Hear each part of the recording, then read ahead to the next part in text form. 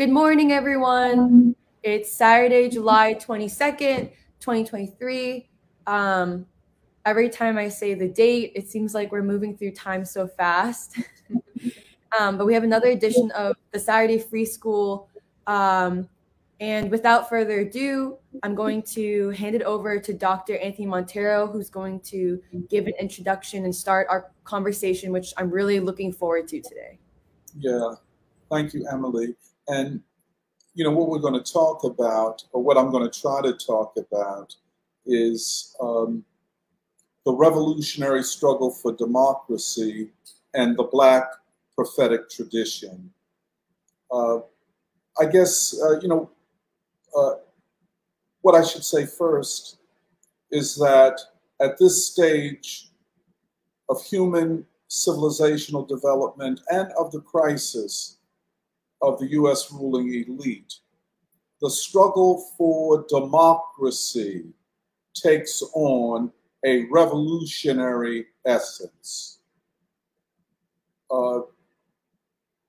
which is to say that the struggle for democracy is a struggle at this time for the power of the people against the power of this oligarchic plutocracy, where a very, very few people, a tiny part of society and of humanity, have almost total control over this society. Therefore, to replace this rule with the rule of the people is the revolutionary essence of democracy. Therefore, people who talk in these high-sounded phrases about socialism and do not understand that without the power of the people, which is democracy in its full meaning, socialism cannot be achieved. There's always this debate, and I know Emily is working on and researching an essay on Trotskyism and neo-Trotskyism. And there's certain things that distinguish Trotskyism and has throughout its history, and that is this assumption of leaping over the struggle for democracy and going directly to socialism. The struggle is for socialism. Well, first of all, the masses of working people and the masses of people don't look at it that way. They see the immediate crisis calling out for answers that address that or this crisis. And in its largest understanding, it is the struggle for democracy. And we have to work further on developing what that means and explaining it to people and so on. And this is all the more urgent because, as is now apparent to everyone, the ruling elite of this country are in panic mode. I don't know that I've ever seen them so out of sorts, as it were, so panicky, so desperate as they are now. And you listen to them and you read what they say, and you listen and read what they say. Many of them have already kind of acknowledged that that Trump is going to win the election. And it looks that way, and the polling data shows it. Trump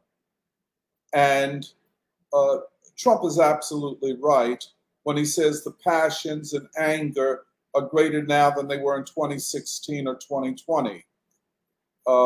And so the ruling class now understands, or is coming to understand, that they can't rule in the old way, and the people are not willing to accept their rule. And that's what this election is going to be about. And I think even a conservative count would say that something like 150 million of the 330 million Americans are in almost complete and irreversible rejection of the ruling elite. We have never seen anything like this. I think it is fair to say that this is perhaps the greatest political crisis in the history of the United States. And I don't see how people can proceed in any other way except with this understanding. And the crisis is not whether a, quote, fascist movement and a fascist will take power, but whether or not the people in their names can begin the process of assuming power, i.e., creating a new democracy at this time, and thus dislodging the ruling elite from power. This is going to be a difficult and long process, and it will require our understanding and getting closer to an understanding of the way the broad masses of working people, in our case in particular, the Black worker, the Black proletariat, thinks about the world and thinks about going forward. Now, along with this huge political crisis is another crisis, and we talk about this all the time, this rising poverty. And, I think we have to make a distinction between poverty in terms of people who fall below a certain income level, which is poverty, of course, and structural poverty. That is to say, where individuals, families, communities are not only poor, but will never get out of poverty. There are more Americans today whose children will not only not do better than them, but will do worse than them. This is what we call structural poverty. This is the situation that African Americans have lived for almost 20 generations. The poverty you see among Black people didn't just begin with this recession or the other recession or moving to the city or not having enough education. The poverty that you see among African Americans is intergenerational, going back to enslavement. The majority of Black folks have known nothing but poverty. Poverty is our normality. Now, this form of poverty is affecting the entire working class, and in particular, large parts, in fact, the majority of white working people. And, when we look at places like Kensington, and we can never stop looking at Kensington, it is not just a geography. It is more than that. It's not, in other words, it's not just a place in Philadelphia. It is a representation of and a crystallization of long-standing social economic processes, which with deindustrialization and automation has begun the process of the destruction of large parts of the most stable working class, and the evisceration of all of their hopes of the American dream and upward mobility. That is why Kensington is so significant. In fact, as a counter narrative to all of the propaganda about Bidenomics and the economy is doing good and unemployment is lower than it's ever been, and you know, we're about ready to enter la la land and all that stuff. No. To know what is going on, you have to understand Kensington. And you have to understand that Kensington represents something qualitatively new in the social history of the United States. You know, yeah, one would have readily expected and found it normal if Kensington were 80 or 90% African Americans. You expect it. Intergenerational poverty, lack of opportunity, despair, all of those things that affect the oppressed and the impoverished. You would expect it. We've seen it before. The heroin epidemic, the crack epidemic. We saw how they engulfed large parts of the Black community. But when you go to Kensington, 75 to 80% of those on the street shooting drugs, a mixture of the most potent drugs ever known, fentanyl and heroin mixed together with some horse tranquilizer. And you see and you look at them and you know they are white people from the middle, what they call the middle class, the middle income, the stable working class, whose class is being destroyed and undermined. And when people don't have a belief system, for many white people, for a good number of Black people, the belief system was the American dream. My children will do better than me. And those young white people had heard that. You will do better than your parents. Go to college, get a degree, you know, go to technical school. It won't be hard for you, you know, and then it all falls apart. And you do not have a belief system to replace it with. And so you see the really what is the tragedy of the undoing of the most stable parts of the white working class. So Kensington is not just a place, it is a symbol. It is a representation of a future for the working people of this country. That's what it is. So Kensington has something to teach this entire nation.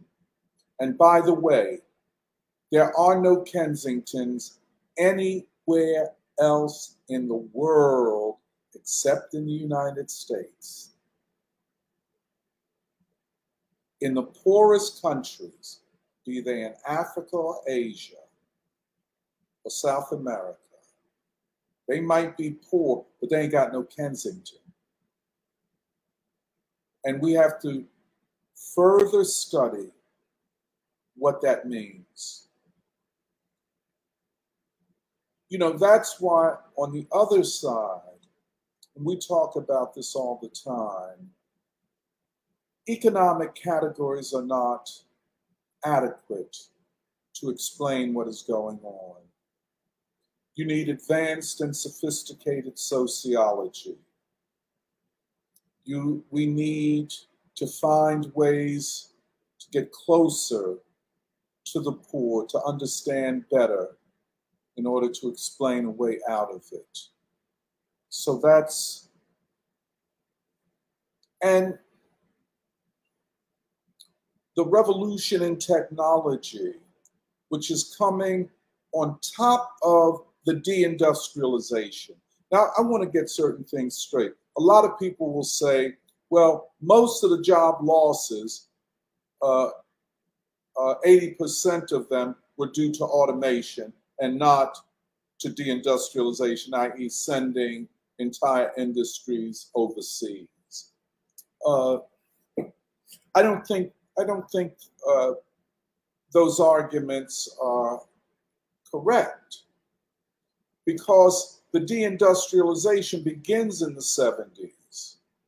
And this movement of plants and capital to the areas of cheapest labor is kind of a post-World War II phenomenon, but really takes off in the late 70s and 80s, and has continued up until the present.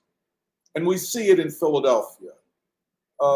For example, if I could just give an example, because, one of the things that we've been, as you all know, we've been studying this deindustrialization of Philadelphia. Take the area of Kensington for people who don't know. That was an area of manufacturing industries. If you look at the homes, if you look at the streets where stores were, where people shopped, and all of that's gone down. But people would walk to factories where they lived, walked home, walked to their corner supermarket. There was the barber shop, the beauty parlor. All of that was a part of a manufacturing ecosystem. Communities emerge out of that. Today, you go to the same place where this vibrant working class manufacturing ecosystem existed. Today, all of those factories are shut down, and you see them. All of the factories, all of the stores along Kensington Avenue, for the most part, are boarded up.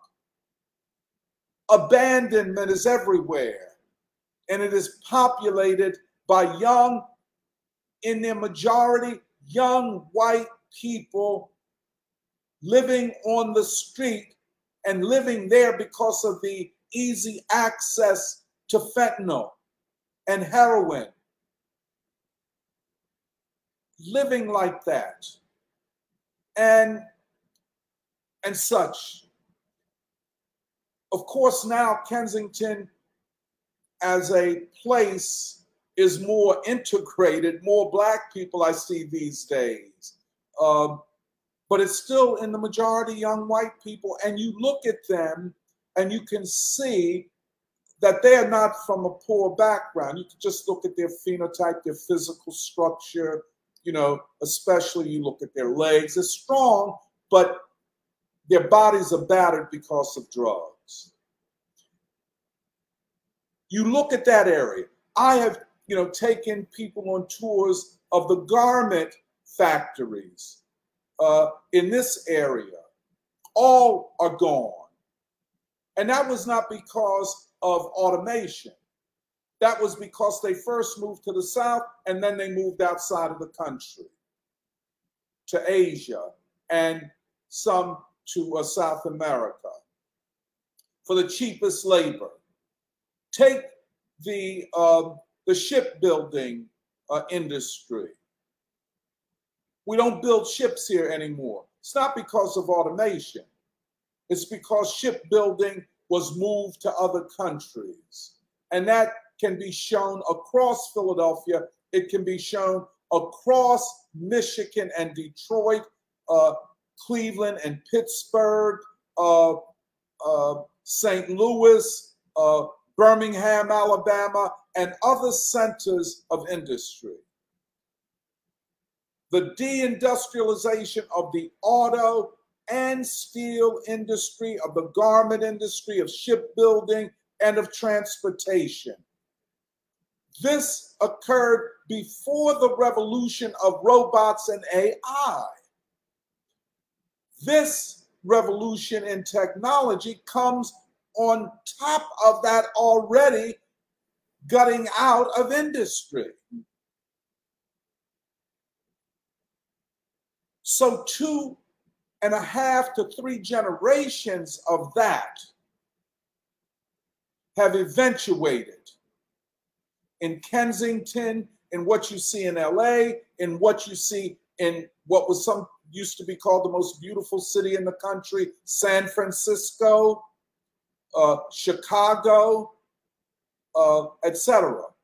And what we have seen, and this goes against government statistics and narratives, that in the last 25 years, wealth has been further concentrated and in fewer hands, and poverty has spread throughout the working class. Some data show that over half of the working class lives in or near poverty. I would say even more.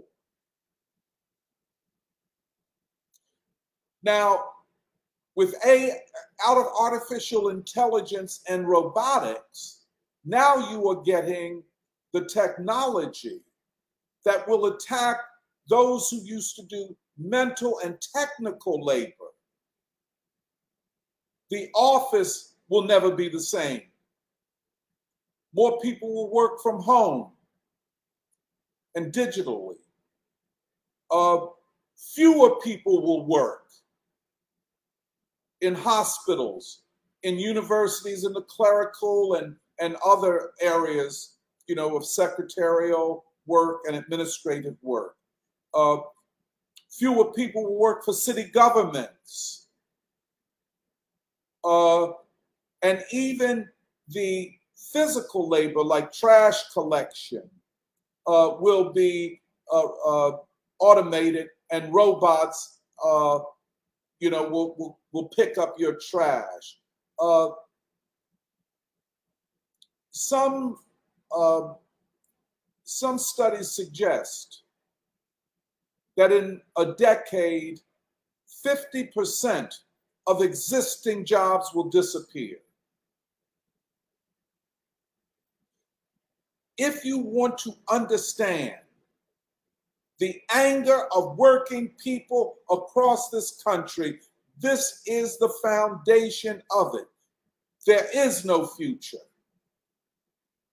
Our children are being consumed in fentanyl and other drugs. Culture is demeaning and sexualizing and anti-children. And this is a big thing for a lot of people, this anti-child pop culture. And people can't quite figure out, well, where did this come from?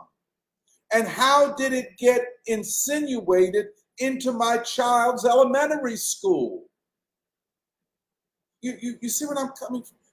I mean, these are real questions that people have, and you can't dismiss them with claims that they are a settler group or that they are homophobic and transphobic and fascist. And you can't trivialize this crisis of the people in that way. The other thing, and this, all of this kind of comes together, is the geostrategic shift. I just got saw that that Jeremiah posted this very good article about China and its expansion of its economic and political model to the what they call the global South, and how, in effect, there is literally what they could call a new Cold War. But the Cold War, in the Cold War, the West tried to make the nations of Africa and Asia choose either the US or the Soviet Union. And that led to the war in Korea, that led to the war in Vietnam, that led to multiple coups d'etats in Africa and Asia, and on and on and on. If you didn't choose the United States, the US Central Intelligence Agencies and military would come in and overthrow you.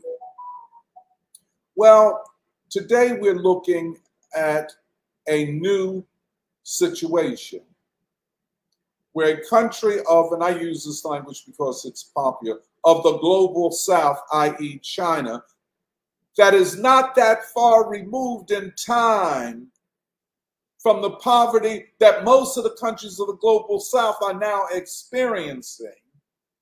And everybody in the global south knows that China was once like we are, and knows that China's economy did not grow based upon neo-colonial exploitation of African and Asian nations. So China comes already having a certain goodwill from the other nations of the South. And people know that the Chinese experience racism and white supremacy and European occupation. They know that what the Chinese have achieved, they achieved because they struggled and fought for it. So there's a certain goodwill. This geostrategic shift, this Afro-Asiatic reconfiguration of the world is a great democratic movement, perhaps the greatest democratic movement in human history. And this is what is so positive and exciting about it. And therefore, and again, you know, talking about Cornell, a good friend, a kind person, a good person, to, in the face of this, continue to refer to China as a dictatorship, as an authoritarian, almost gangster regime, using the language of the neocons and Joe Biden, the war language.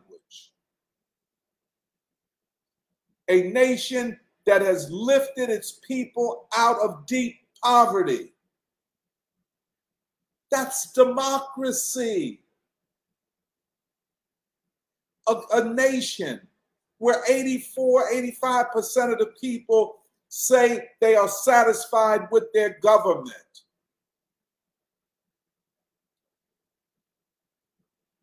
This new moment, of course, has to be celebrated. When you put all of this together, the domestic crisis, the economic crisis of poverty and impoverishment of the majority, almost the entire working class, lives somewhere in poverty or close to it. This is unknown to Americans. Believe me.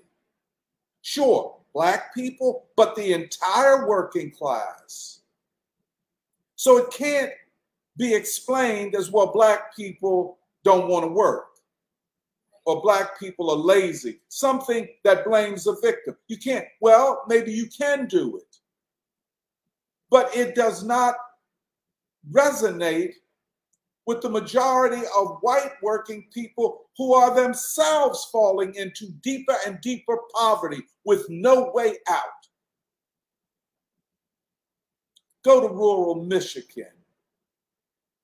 And those people, you know, I saw an interview of a woman, you know, white woman whose husband is a truck driver, unable to pay a medical expense for her child, had to go into her child's savings to get money to pay for a prescription or some medical care that her child needed. The woman broke down crying.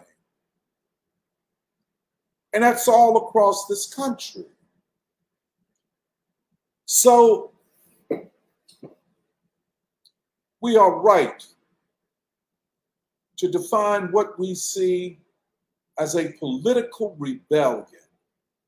And this election will be an election where the ruling class will try to diffuse the rebellion, to divide the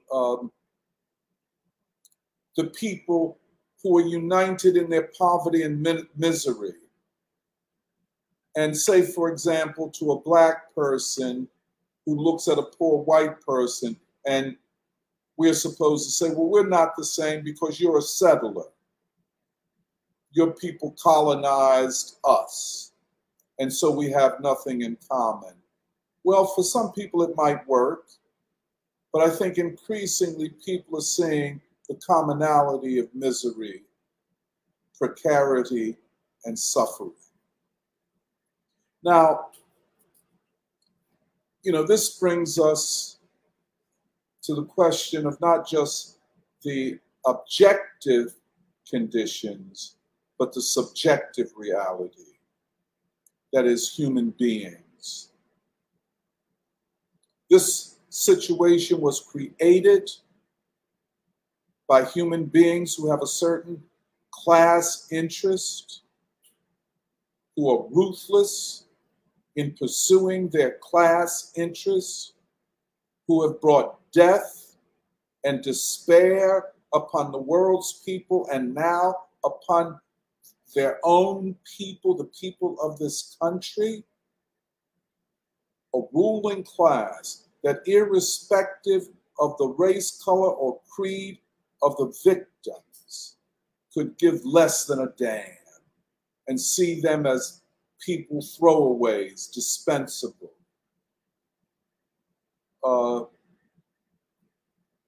And then have academics and public intellectuals speak of the situation in ways that condemn and condemn the victims. But it is created by humans, and it will be solved by human beings. The ruling class keeps saying, well, AI is here, robots are here, you can't do nothing about it. We might offer you some scholarships to retrain yourself in AI, whatever that means, where you end up making less than you ever made in your life, but you're retrained. They keep saying over and over and over again to the people, you can't do anything about this. Automation is here. You're going to lose your job. You're going to lose your income, and on and on and on. But at the back of their minds, people know there's something that can be done.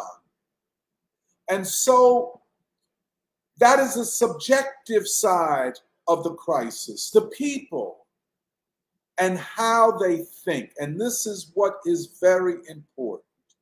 The categories through which the masses of people understand and explain the world and how they will change it. Seldom do philosophers or theorists or commentators talk about how the masses of people think and understand the world. Not what elites say, not what Kant or Hegel or Nietzsche or Sartre or any other philosopher theorized back in their time. Sure, the various philosophical explorations of thinking and categories of thinking are very, very important. However, how all of that is filtered through the experiences and minds of the masses of working people is another thing. Hence, the Black Prophetic Tradition. First of all, let me say, white leftists and liberals and so-called pro-Black political forces look upon Black people as a childish, infantile people. We are dismissed. Of course, we're patronized when they need our votes. But as a people, we are dismissed.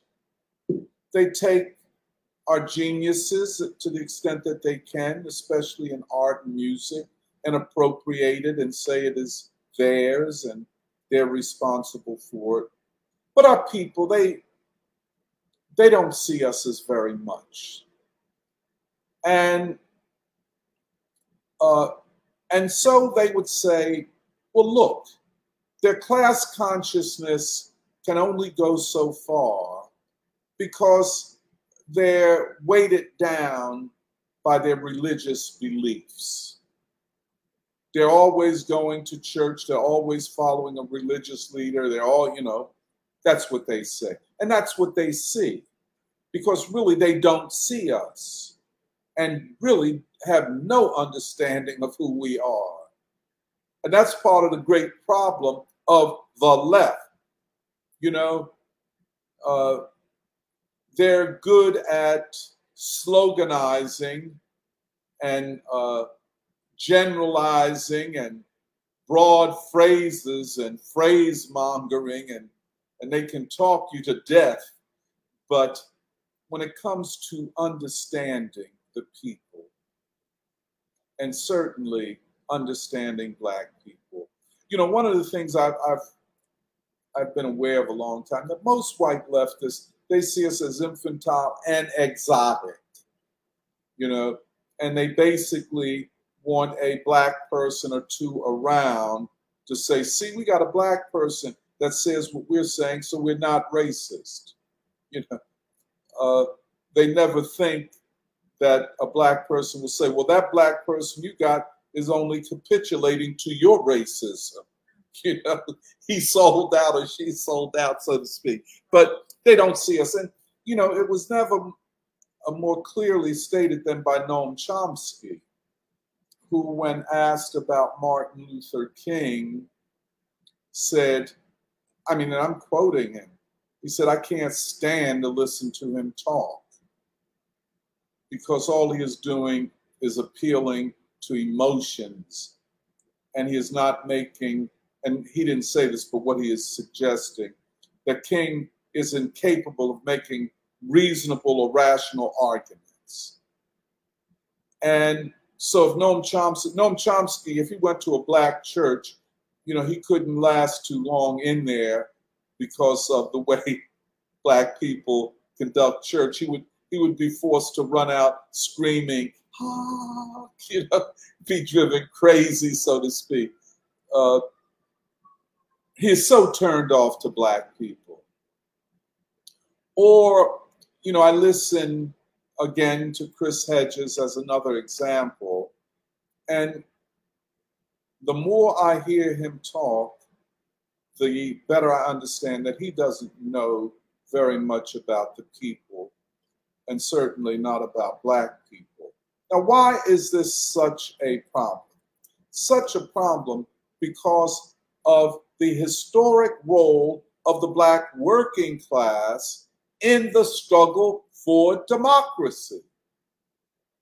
In a real profound sense, one could easily make the case that the civil rights or Black freedom movement of the 50s and 60s was a working class movement for democracy, to deepen and broaden democracy for all working people.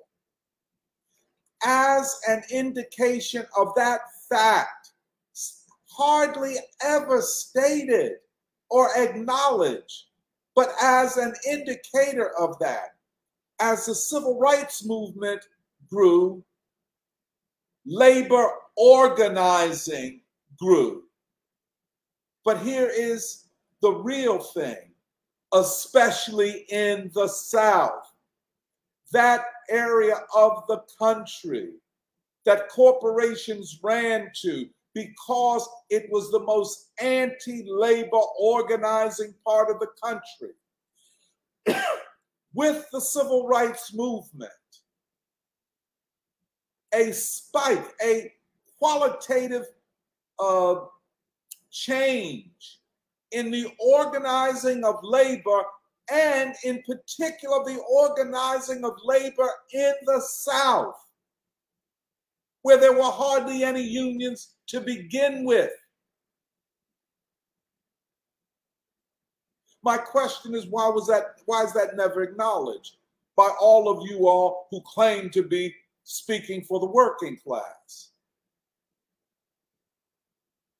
But the democratic struggle of Black people, led by Black people, was a revolutionary struggle for democracy of and for the working people of this country. RFK Jr. doesn't get it. Cornell doesn't get it. This is a very important part of the whole thing if we are to understand what is to be done today and how does the revolutionary struggle for democracy get reignited, get refocused, and how will that happen? Now, that part of the working class, which throughout the history of the United States has behaved more like a proletariat, by which I'm saying a high level of consciousness, of class consciousness,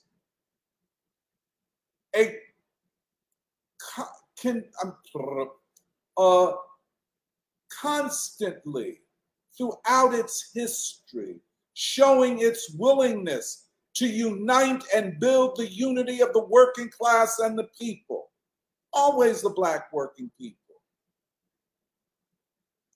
Take Chicago, where Magna is. You look at the history of labor in Chicago and take the meat packing industry. Two of the great labor leaders of the modern post-World War II period come out of meat packing, Charlie Hayes and Addie Wyatt. In Chicago, the movement of Harold Washington, it was not just to elect a Black man, it was a movement of the working class, the most advanced forces, grounded in the Black proletariat. But Black working people, Black people in general, have a narrative rooted in what we call the Black prophetic tradition. Is it an irony, a contradiction to class consciousness and class action, or does it explain it in ways specific and unique to an oppressed people who were formerly enslaved? When they say or suggest in their narratives that we are the people of the book, it's poetic to me. I don't find it at all trivial. I mean, I find it so beautiful. What they are saying, we are the people that the prophets spoke about. We are the people of prophecy that are 400-year sojourn, and you know, in our religious narrative, we use the word sojourn in this country. It is for a reason, and there is an end goal. The Black prophetic tradition is not literal, it is allegorical. An oppressed people can and do speak allegorically and poetically. That explains the great music, the great art, the great poetry. because we are so attuned and so familiar with allegorical, poetic ways of thinking. I want to come back because I want to show you, because that does not complete it, but that's so, you know, you hear it all, one day we'll all be free, that kind of singing, that kind of language, um, the emphasis upon the mother, Marvin Gaye, the first words of what's going on, mother, mother. That is so rooted in us, the mother. It's so important. It reflects the reality, because, you know, under slavery, we could not marry. And so you knew what your genealogy was, not through the father, but through the mother. Because rape was legal, a woman could have children by several men, including slave owners and such. And so how was one child to know that she or he was the brother or sibling of another? It was through the mother. And that is why, you know, feminist discourse doesn't fit Black people at all. It's absurd when it comes to us. And so Marvin Gaye, mother, mother. First words, why? Because of the role of the mother, what Du Bois called the African mother idea. But the idea that we are the people that prophets were talking about thousands of years ago, and we can relate our struggle and our condition to what they were talking about. And so when we talk about the children of Israel, the 12 tribes of Moses, and all of that, we see it in relationship to today. When in the Nation of Islam, Elijah Muhammad said that God came to him, another way of saying prophecy came to him, a prophecy of a future fulfillment if we did certain things. Now, for a Noam Chomsky, it's just gibberish and foolishness and so on and so forth. To tens of millions of proletariat, it is meaningful. It means something. It means there is a future if we unite and stand up. So the Black prophetic tradition is futuristic and activist. It is a prophecy of resistance. And that is where Martin Luther King and Elijah Muhammad and all of this comes together. It's basically the same narrative. And if you know anything, the Nation of Islam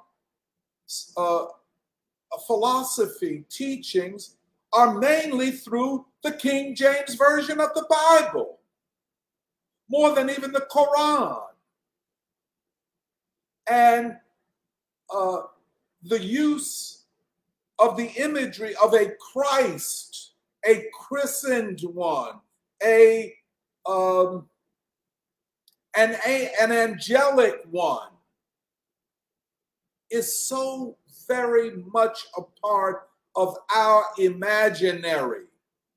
And so when you go to a church and if you don't know what you're seeing and hearing, it can be very confusing. But if you know what is going on, one, that most of the people here feel that they are the people that the prophets of old were talking about. Two, that all of this suffering, which has been long and bitter, has not been in vain. And 3, there is a future where we will be free. Bottom line. Now, what we're talking about is the categories, you could even say metaphors, through which an oppressed people explain the world. They are not doing what post-World War II existential philosophers did, which is to announce a dead end. There is no way out. Or Samuel Beckett, waiting for Godot, waiting for God. That is not the Black prophetic tradition. Acting in the framework of prophecy to realize a fulfillment, which is freedom. I can tell you, Black people have never abandoned the category freedom as central to their notion of the world. If we were an infantile people, we could not understand that concept. And thus, for us, freedom means democracy, democracy means freedom, etc. This category, this central category, motivates resistance. Now,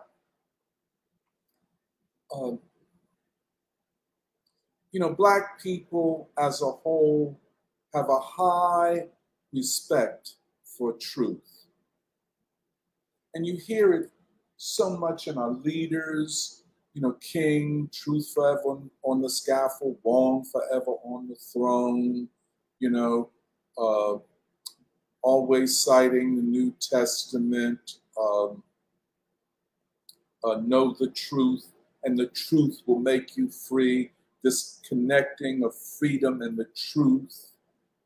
And these are repeated. I mean, it's like, everybody, you know it off the top of your head. I mean, even if you don't know the Bible, it's repeated so much and so often.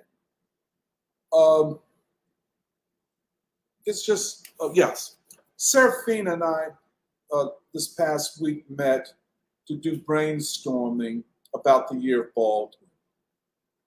So it's always nice we get together, eat tempeh sandwiches and have ice cream and bananas and strawberry.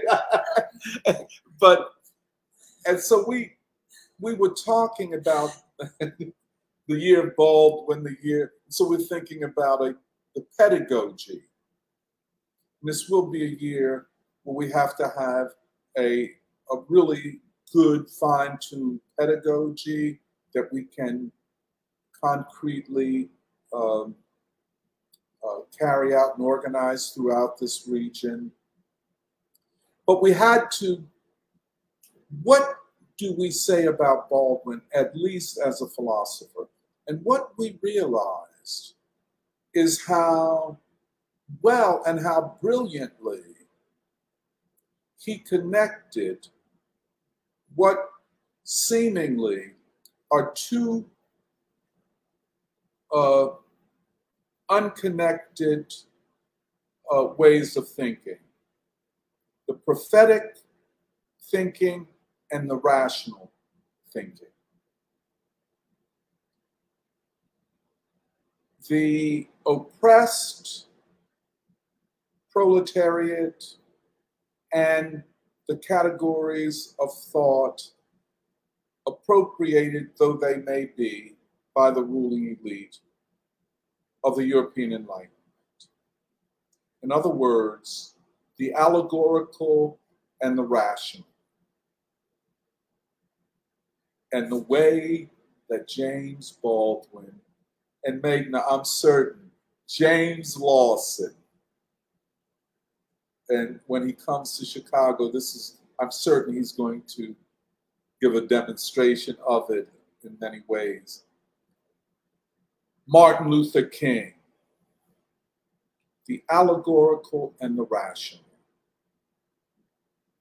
What is called religion, and I put quotes, because what the Lawsons and the Kings and the Baldwins do is not religion. It is the allegorical. It is the poetic. It is in some ways what the Bengali poet Tagore recognized, that in art and poetry, deeper knowledge is possible than even in the scientific, rational, or analytical modes. That at least when it comes to the human, the allegorical and the poetic perhaps explains more than the rational.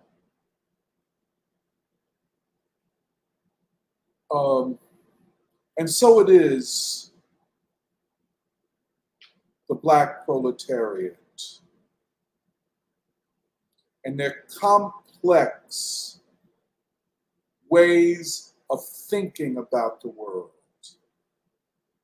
That, as Du Bois said, and Emily reminded me of this, in the last chapter of The Souls of Black Folk, nothing of beauty has been produced in this country save the sorrow songs, save the poetry of Black folk.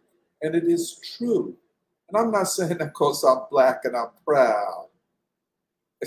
And I'm Black and proud, you know? But it is so true. And hence,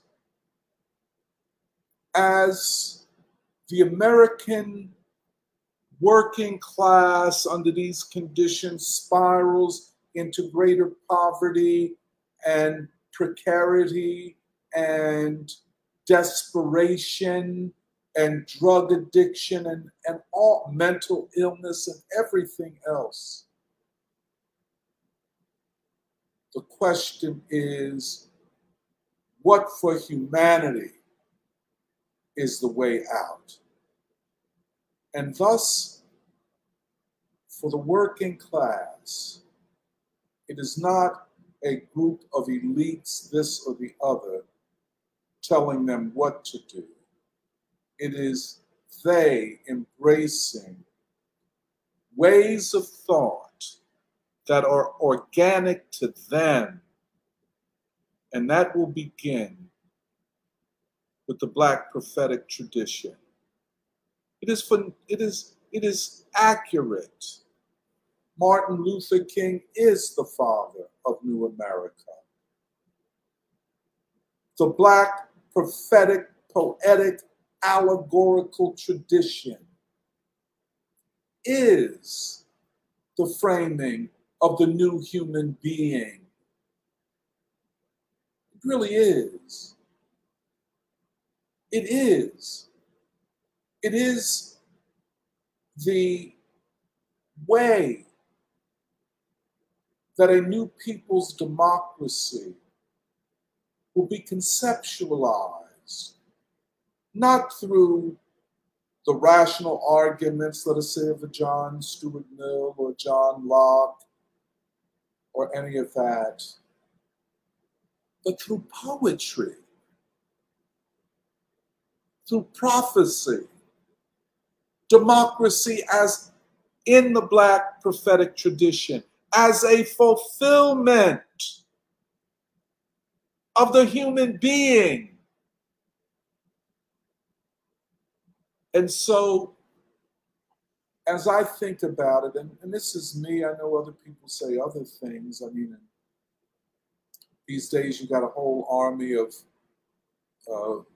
recently minted Marxist, Leninists, and Trotskyists, and radicals of every sort who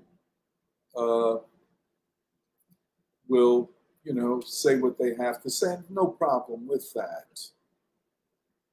But to know the people and to know that central and dynamic part of the proletariat and of the working class, you have to understand its poetry as a way of understanding the way it sees itself, its future, and humanity and democracy. I'll stop there.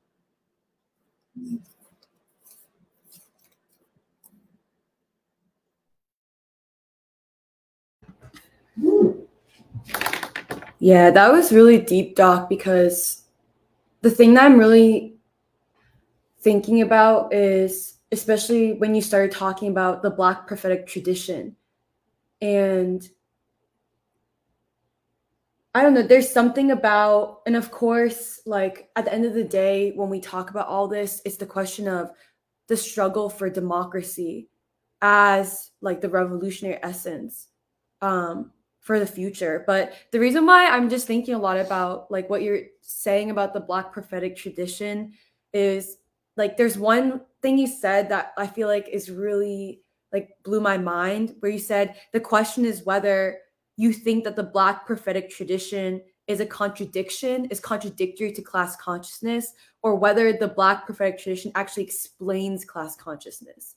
And I thought that was so deep because, like, first of all, there's also the question of like what you were saying about how a lot of leftists, or especially when we say leftists, like the whole left, but also especially white leftists, whether you can even see the civil rights movement coming out of Montgomery, the Black proletariat in the South, whether you actually see that as a working class movement, as a movement of the proletariat, which also gets at a central question, which is, do you actually see that the Black working class has acted the most as a proletariat, having a class consciousness?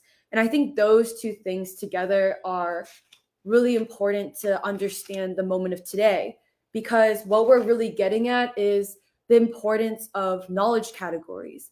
Like, because knowledge, and like that's why we're talking about the Black prophetic tradition, because within the Black prophetic tradition, which is the knowledge and spirit of the Black proletariat, which has acted the most as any proletariat in this country, and thus shows the potential of the proletariat or the people in America, like we're showing that there's certain knowledge categories, and those are important because those knowledge categories are the difference between how you both understand and can explain the current situation, but then also understand and explain the future. And I really also liked what you were saying, Doc, about like what you and Serafina talked about with the difference between the allegorical, like the Black prophetic tradition, poetry, art, versus the rational. And I think this is the central contradiction of the Black prophetic tradition and then the Enlightenment. The way, for example, Cornel West tries to put together two things that don't fit. And you cannot appropriate the Black prophetic tradition to an Enlightenment. And I feel like something I thought a lot about when you were talking, Doc, about how like Martin Luther King Jr. and James Lawson, for example, like for them, religion is not just religion. It's allegorical, it's poetic, and it's deeply rooted in the working class, the people. That like deep within that, there's a deeper philosophy of democracy and freedom. And it's the Black prophetic tradition connects the fulfillment of prophecy, the fulfillment of democracy to freedom. Like there's a central category of freedom that is within the daily life or the life worlds of especially black people in America, and thus like the proletariat, that is so important.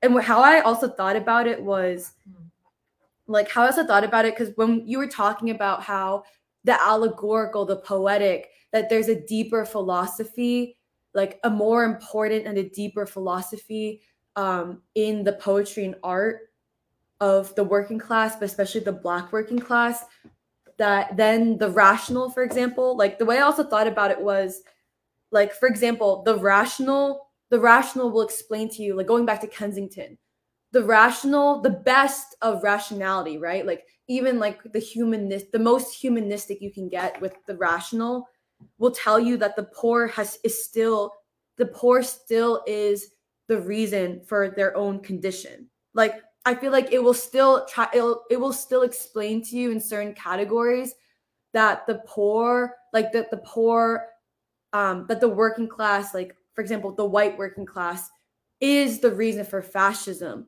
It will explain it like that more than it will explain to you that the ruling elite is the source of fascism. Or like, because I feel like within that is an explanation of how, maybe this is a better way of saying it, that I feel like the rational will focus more on, like the rational will focus more on like the poor or the working class's demise than the working class as being a source of its own freedom, if that makes sense. Then, and I feel like, but that's so different than the Black prophetic tradition, which is like this belief, which like has a conceptualization of the future and the capacity of the working class. I know I'm not being the clearest, but I feel like and I think that is what helps explain like what becomes a little disappointing about Cornel West with like the Enlightenment and the Black prophetic tradition of like there's a difference in the categories of knowledge that you find in the Black prophetic tradition, which explains, for example, that the working class in its movement, or like the people in their own movement, are the source of beauty and the source of their own freedom, and that like that the logical conclusion is freedom. Like whereas I feel like the rational doesn't have that, and if anything, the rational will explain to you why the poor or the worker produces fascism or something. I don't know if I'm explaining that well, but I found that, anyways, I found all of this very deep for today because I think it is, like we said this last week, but the way you hear even Du Bois talk about what is essentially the Black prophetic tradition, the categories of knowledge, the categories of understanding yourself and the future, that the Black proletariat has seen it's like itself in the future. I feel like it is basically the categories that all of the oppressed people must like deliberately understand, if that makes sense, for today. And that becomes essential in a time like this where in a time like this, the struggle for democracy is sharpened and takes on more than ever revolutionary potential. But I'll also stop there. But I really love and I just really think there's something very important and deep about that point that I repeated of yours, Doc. This thing of, do you see the Black prophetic tradition as actually an explanation of a class consciousness that you see concretely in the civil rights movement? Or do you see it as a contradiction of class consciousness? And I said this last week, and I don't know if I can explain it fully, but I really think that's also actually becoming the difference. It's becoming the explanation of also why do you see even something like the Trump movement, like even the white people in the Trump movement, do you see the discontented as actually contradictory to the struggle for democracy, or as like the producers, like part of the struggle for democracy? I also wanted to say that it was very clarifying what you said right at the beginning, that this focus on socialism.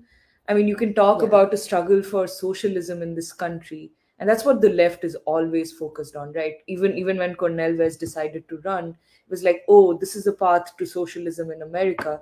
But the important thing that for socialism to to for a for a program to build socialism, you first have to have a program to build substantive democracy, which America sadly does not have, even though, the claim is that, oh, this is liberal democracy and it's also a gatekeeper for democracies all across the world. But it's not a democracy till the will of, millions of ordinary people finds a voice in how this country, they have to have a say in what this nation is, how it is run, what its foreign policy is, what its domestic policies and so on. So it's not a democracy. And till you achieve conditions where, the people's struggle takes center stage, you can't really even be talking about a path to socialism in America.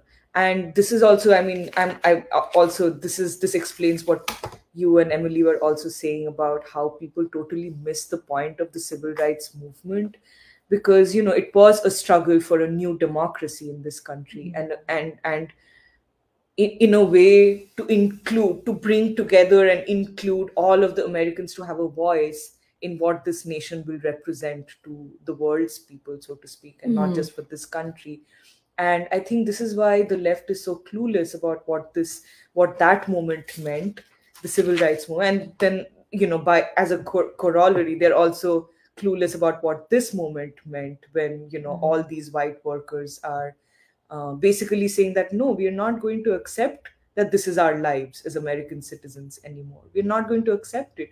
We'll not accept that our children are being taught these things in school, and we'll not accept that you're basically saying our children have no future and that we just should just like give up or something. Yeah, I just wanted to add that. Yes, something else I actually think this point about the democratic struggle preceding any kind of struggle for socialism is so important, because all these forces that are struggling for socialism are actually part of the elite ruling class agenda. Because and the true democratic movements that might not speak in the way you think, they're the real revolutionary movements at this time, in the sense of trying to fundamentally change the system, or at least return it to some of its founding principles. And I've just been thinking, since we're having this event with James Lawson in a few weeks, how the nonviolent tradition fits into the Black prophetic tradition, and how it is really a departure from Enlightenment rationality, because it kind of flips rationality on its head to say that it's not the people in power, the people who make history, who have the moral authority, or who, I mean, that's what we're struggling for. It's actually the masses of people who live non-violently every day. They're not obsessed with violence, using violence to control and dominate, but just by virtue of life, which is for love, and which is for, what Lawson calls the gift of humanity. That's actually the end goal of all of this.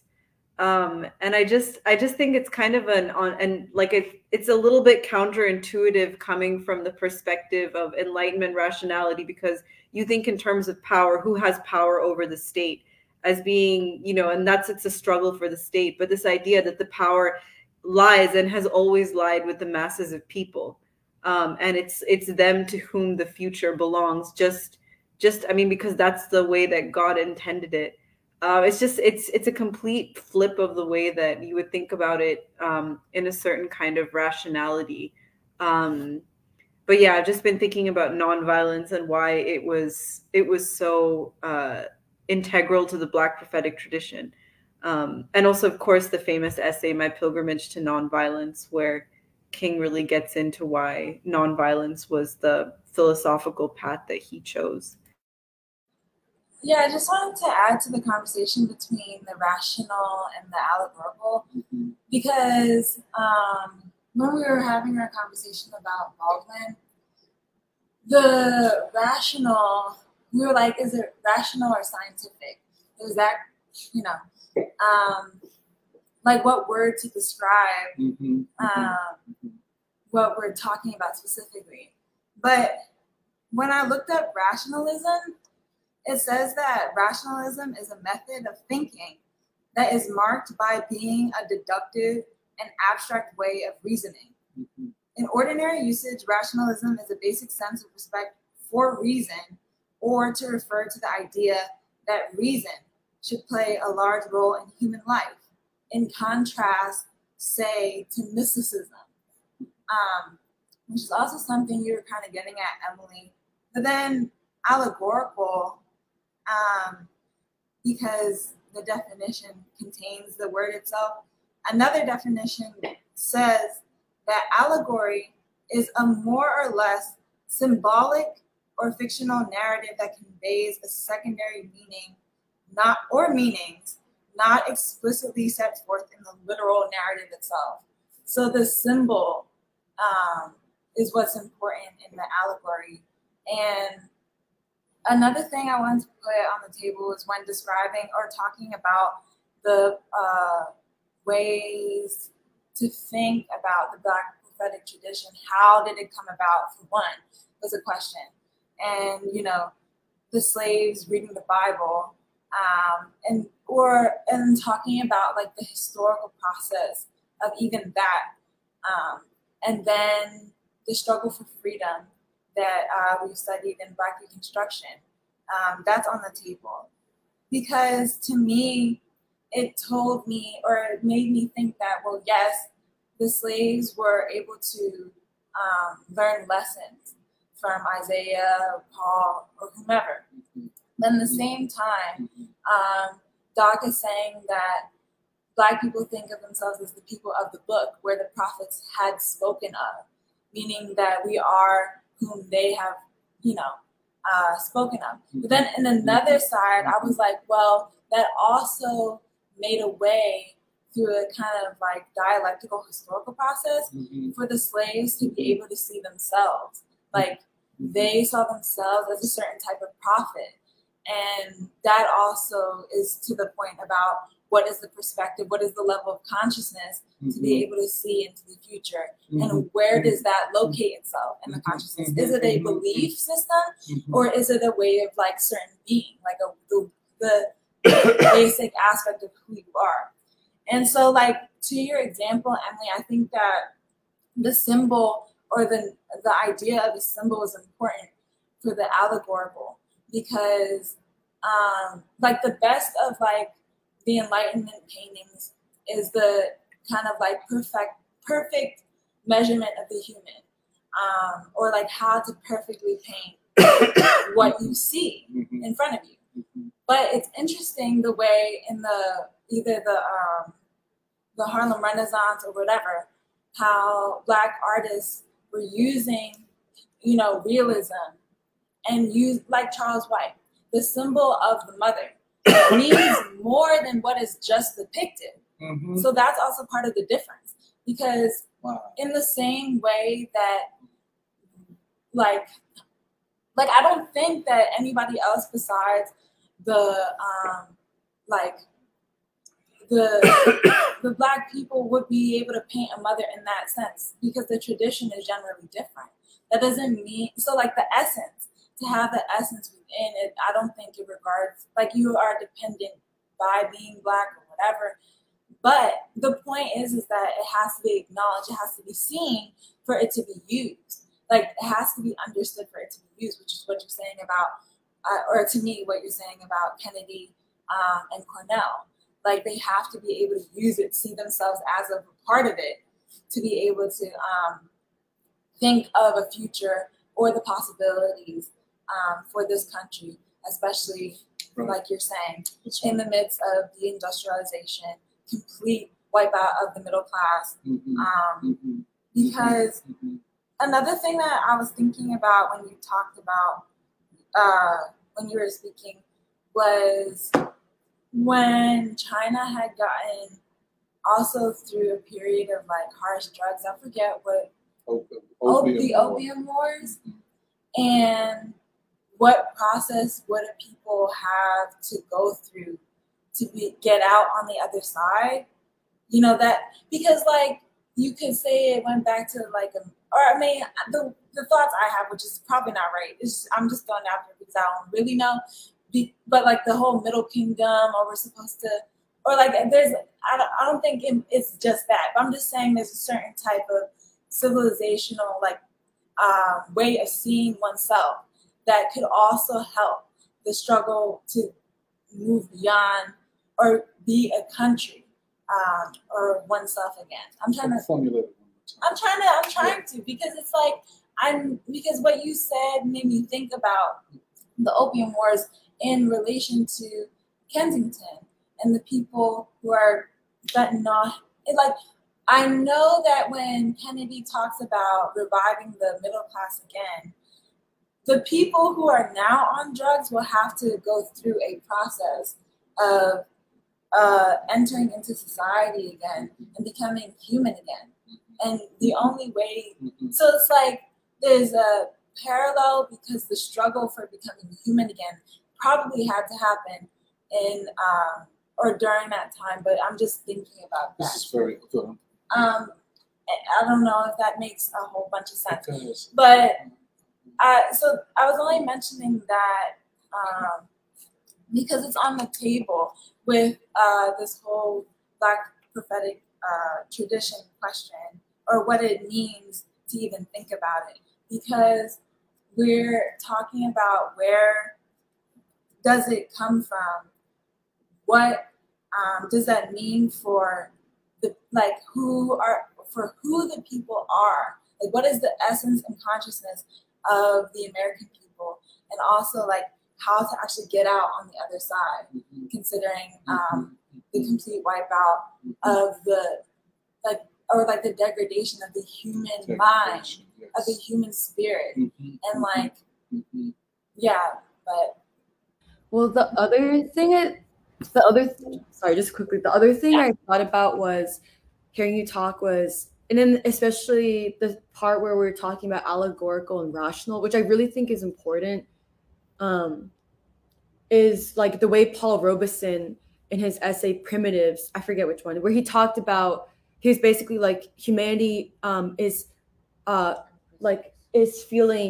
groping back towards something that the East has maintained, like, which is the feeling, or I feel like Paul Robeson was getting at something similar about, and that's also why Paul Robeson was like, I'm going back to spirituals to go to the future. Like there's something about that. And actually, like going off your point, Safina, I think the way I thought about it with China would be, because also this is related to when Doc, you were talking about how the US, you only find a Kensington in the US. You do not find it in other countries. No matter how poor they are, you will not have a Kensington, which needs to be studied, because something like Kensington, but also the state of today, is a result of a certain historical processes, and also taking into account the ruling elite, like a certain contradictions, but also a ruling elite that has acted a certain way on certain assumptions and has tried to control and embed in society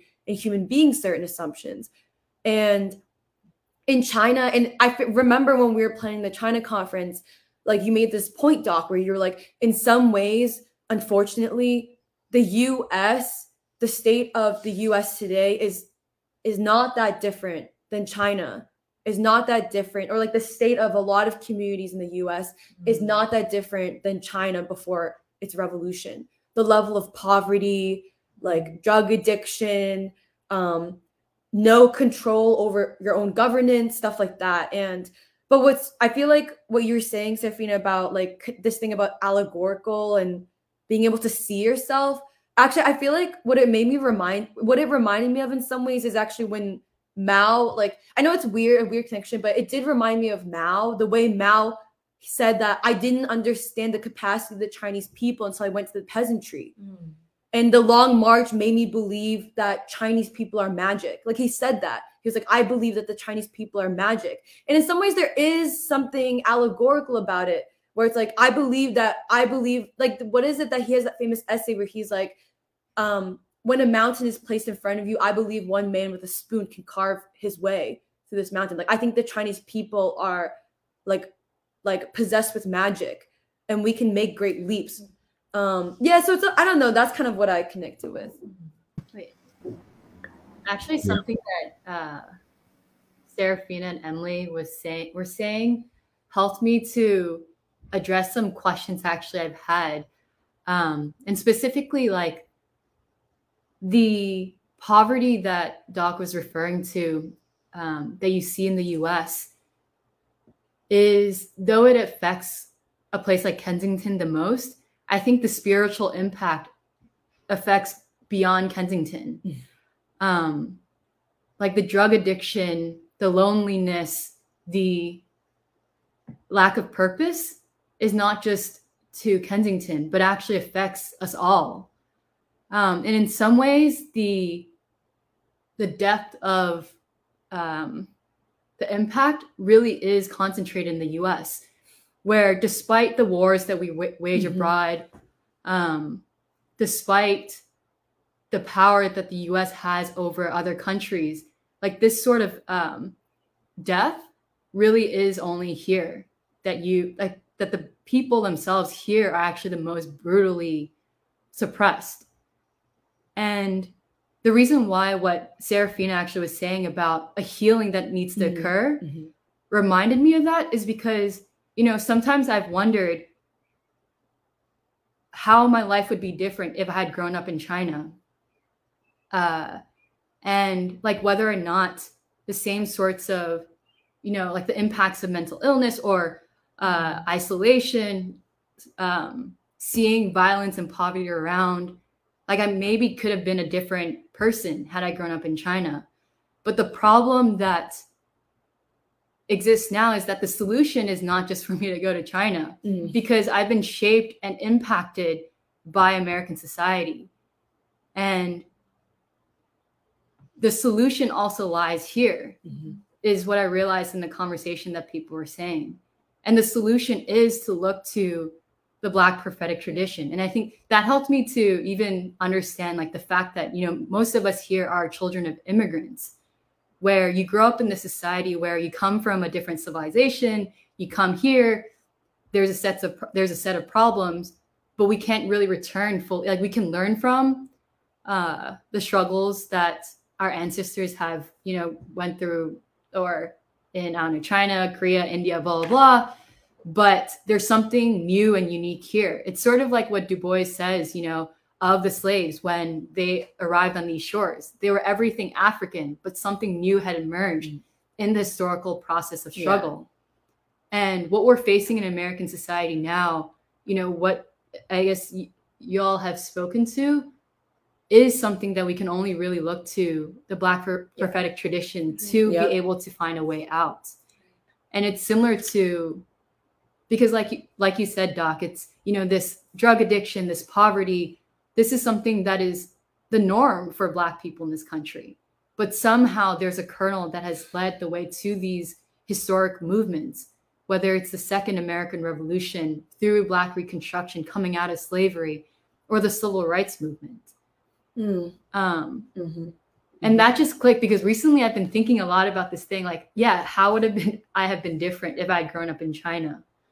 And obviously, like, for us who are Chinese American here, seeing China rise, like, that's a good thing. But the thing is, it's not, like, it's ours in the sense of what King says of a single garment of destiny. And it's a positive development, but at the same time, it's not really something that is going to be the way out for the issues in this country. And that's why these new categories are also so important, where, you know, like freedom or the allegorical, like, I don't know if that's something uniquely American and embodied through figures like Du Bois and King, or specifically Baldwin too. Deep. You know, I also when I started hearing all these explanations, I had to run upstairs to get my Robeson Speaks, because y'all had the mind turning. And if I could read something here that I think relates strongly to what we've been talking about, the allegorical and I guess the logical, that explains and expands human possibility. So first, he's you know, says, you know, there's a scientific abstract man and then the symbolic concrete man, and he says Now, the man who thinks in concrete symbols has no abstract conception of such words as good, brave, clever. They are represented in his mind by symbolic pictures. For instance, good in a concrete mind is often represented as a picture of a woman with a child. The drawing of this picture would be the way of conveying an idea of goodness to a person of the same mentality. And then relating to scientific thinking, he says, "Now I'm not going to try to belittle the achievements of science. Only a fool would deny that man holds the secrets of those, holds the key position in the world. I am simply going to ask, having found the key, has the Western man, Western bourgeois man, the reason for the distinction is made later, sufficient strength left to turn it in the lock? Or is he going to find that in the search, he has so exhausted his vitality that he will have to call in the cooperation of his more viral inferiors, Western or Eastern, before he can open the door and enter into his heritage? For the cost of developing the mind, the kind of mind by which the discoveries of science were made, has been one which now threatens the discovery of very life." And so, oh man, when I think about, Hey, Eddie, could you read that last sentence? It was not clear. Could you just read it one more time? yes, for the cost of developing the kind of mind by which the discoveries of science were made has been one which now threatens the discoverer's very life. And when I think about, to me, what has made this most real is thinking about people in the Nation of Islam and the way they think allegorically, and how everyone else feels like they're in crisis because there is a crisis. And yet I remember Jeremiah once said, the Nation of Islam thrives in crisis. They're, you hang out with one of these guys, they're chill, there's prophecy, and they already have a way out. They're not worried about it. I think that is something that I guess Robinson said. This kind of thinking is not uniquely to one people, but this power and capacity that has developed here in the United States in Black Americans, that has resulted from the transatlantic slave trade and the experience of slavery, holds a unique power that must be called upon in this circumstance to get us out of the crisis of America. And when I think about how Robeson says, once again, it's not this is a beautiful thing about the darker peoples of the humanity. This helps me give more power to this category of the Black proletariat. Once again, there's something particular about it, but its expressive power and its ability to think about human potential and what's possible is expansive and so much more powerful than, let's say, just the pure reasoning of the concept of the quote unquote proletariat that was developed, let's say, in the Russian Revolution, which is very useful, not to diminish it, but this is more powerful, more expressive, and more necessary to think along these lines of what people are possible and what we can do in this time. Yeah, I just want to add, I think, sorry, this might be a bit of a long comment, just because I have a lot of thoughts with regards to what people are saying. But the first thing that actually stood out to me about this concept of the Black prophetic tradition is also like the particular words of a prophetic tradition, because prophetic is a futuristic thing, but tradition is like something that refers to a past. And so like one way that you can understand it is that it's not contradictory, but it refers to something that has yet to be fulfilled, if that makes sense. But yeah, I really like thinking about, or I really like this conversation we're having, because yeah, it reminds me a lot of when we were reading and discussing Black Reconstruction, because the one thing that Du Bois and also Baldwin and also King all express and did in ways that I don't fully yet understand is to capture how it was that Black people were essentially able to transform Christianity and to revolutionize Christianity. Because yeah, like I feel like because I grew up in a very Christian environment and I know essentially like the immigrant Christian mentality very well. I feel like the way that many, this is maybe not all people, but many Christian people who are like my family members, for instance, how they interpret, because on a broad level, religion itself functions to give people allegories, morals, lessons, stories, narrative by which to understand and to go through life, right? Like that's the general function of it. But the way that it is most commonly interpreted, I feel, in the contemporary sense is that essentially, like, I get this from like talking with people like my cousin, for instance, that it's like you do that, but it's still just that, oh, like, I interpret the world as fallen and I'm just going to like do my own thing because the world is fallen and I can't do anything about it. So that's, I feel that's the very common mentality.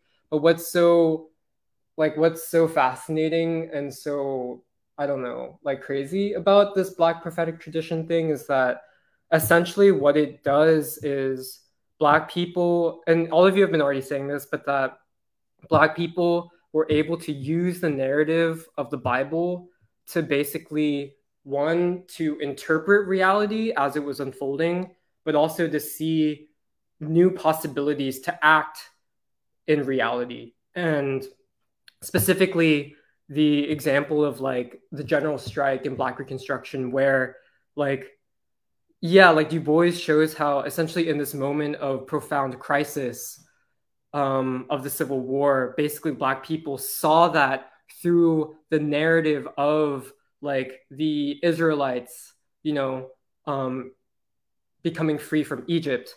And they also saw it like through the literal narrative of the coming of the Lord, like the apocalypse, the second coming of Christ.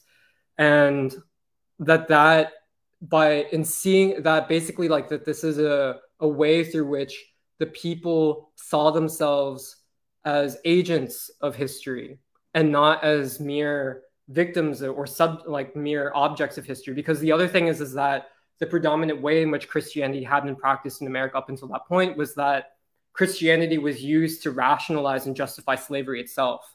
Because the whole narrative of Christianity is that like there's like lines about like slaves obey your masters, like that kind of thing, which goes back to the Roman world and all that stuff. And so essentially what the slaves were able to do, and I think Baldwin talked about this too, is that you're basically like ripping Christianity away from this essentially like white supremacist usage of it and turning it into something completely different. And yeah, I feel like King and Baldwin also do this very well in terms of both of them use this biblical imagery to describe essentially what was happening in America, but to also envision the possibilities for struggle, the possibilities for change, the possibilities for renewal. And yeah, I think one of the points I'm trying to get at is that this also reminded me of past discussions we've had about what does it mean to strive for a new language amongst the people of the United States. Because part of this is like, yeah, what is the actual narrative through which people understand themselves, their history, their role in history, and their role in the future? Because yeah, like part of this whole Black prophetic tradition, like seeing yourself as people of the book, it is essentially like a common set of shared assumptions, which were counter to what the assumptions were that were being imposed by the ruling class. And also, yeah, I like that Serafina brought up this question of civilization too, because yeah, like ultimately what this is, like what is possible through this is not civilization in part a set of shared assumptions amongst people, assumptions that allow people to relate to one another and to relate to their past and to ultimately relate to their future. Like that is a large part of how I understand like what civilization itself is, as like a set of shared assumptions. And so yeah, I feel like actually the article that Doc brought up about like China and how it's reshaping the world was interesting, and I think I got a lot out of it, but also it's very limited because actually it mentions Tagore and basically says that China has rejected Tagore, which I think is very wrong, because if you only look at China through the lens of what China is offering to the global South is just purely essentially like industrialization and science, I think that that is one aspect of it, but it is not the complete thing. Like, it's not just like, you can't narrowly define it as like China has simply embraced rationality and rejected whether you call it mysticism or spirituality or all of those things, because part of what makes China, modern China today, and the China that is striving towards the future is like essentially like a grand narrative of China as a civilization. China would not be able to do all of these things of like alleviating, basically eliminating poverty, if it did not have both science, but also like a concept, like not, maybe not exactly the Black Prophetic Tradition, but a concept of itself through a narrative, like an interweaving narrative that is essentially like the kind of the substance of what makes civilization civilization. And so that was one thought that I had. And then I think another thought that I had was basically that, yeah, on this question of like democracy and socialism and capitalism and stuff, I think, yeah, I agree with everyone that you can understand something like the civil rights movement purely through these narrow definitions of like, oh, it wasn't socialist, as that being like your only criteria, right? As like whether this is like a revolutionary movement or not. Because like when you free yourself from those kinds of dogmatic ways of thinking, you can see things that basically like things that were not, that may have seemed almost impossible in American society and American history up until that point, which is essentially that it was through the civil rights movement that the people of the United States were able to, in a new way, essentially exert a certain, to gather and to coalesce and to exert a certain kind of force to essentially determine things that are otherwise left to the ruling class to determine, such as this most vital question of war, of like the Vietnam War. How is it that the Vietnam War ended? It was both the struggle of the Vietnamese people, but it was also the people of the United States exerting a kind of force which was basically unheard of in American history up until that point, to basically end a war. So it was like the people of America essentially like moving to another stage of democratic rule, which was incomplete, but that you can't understand basically like the civil rights movement and the significance of that period without understanding that this was essentially like the exertion of a new kind of democratic rule.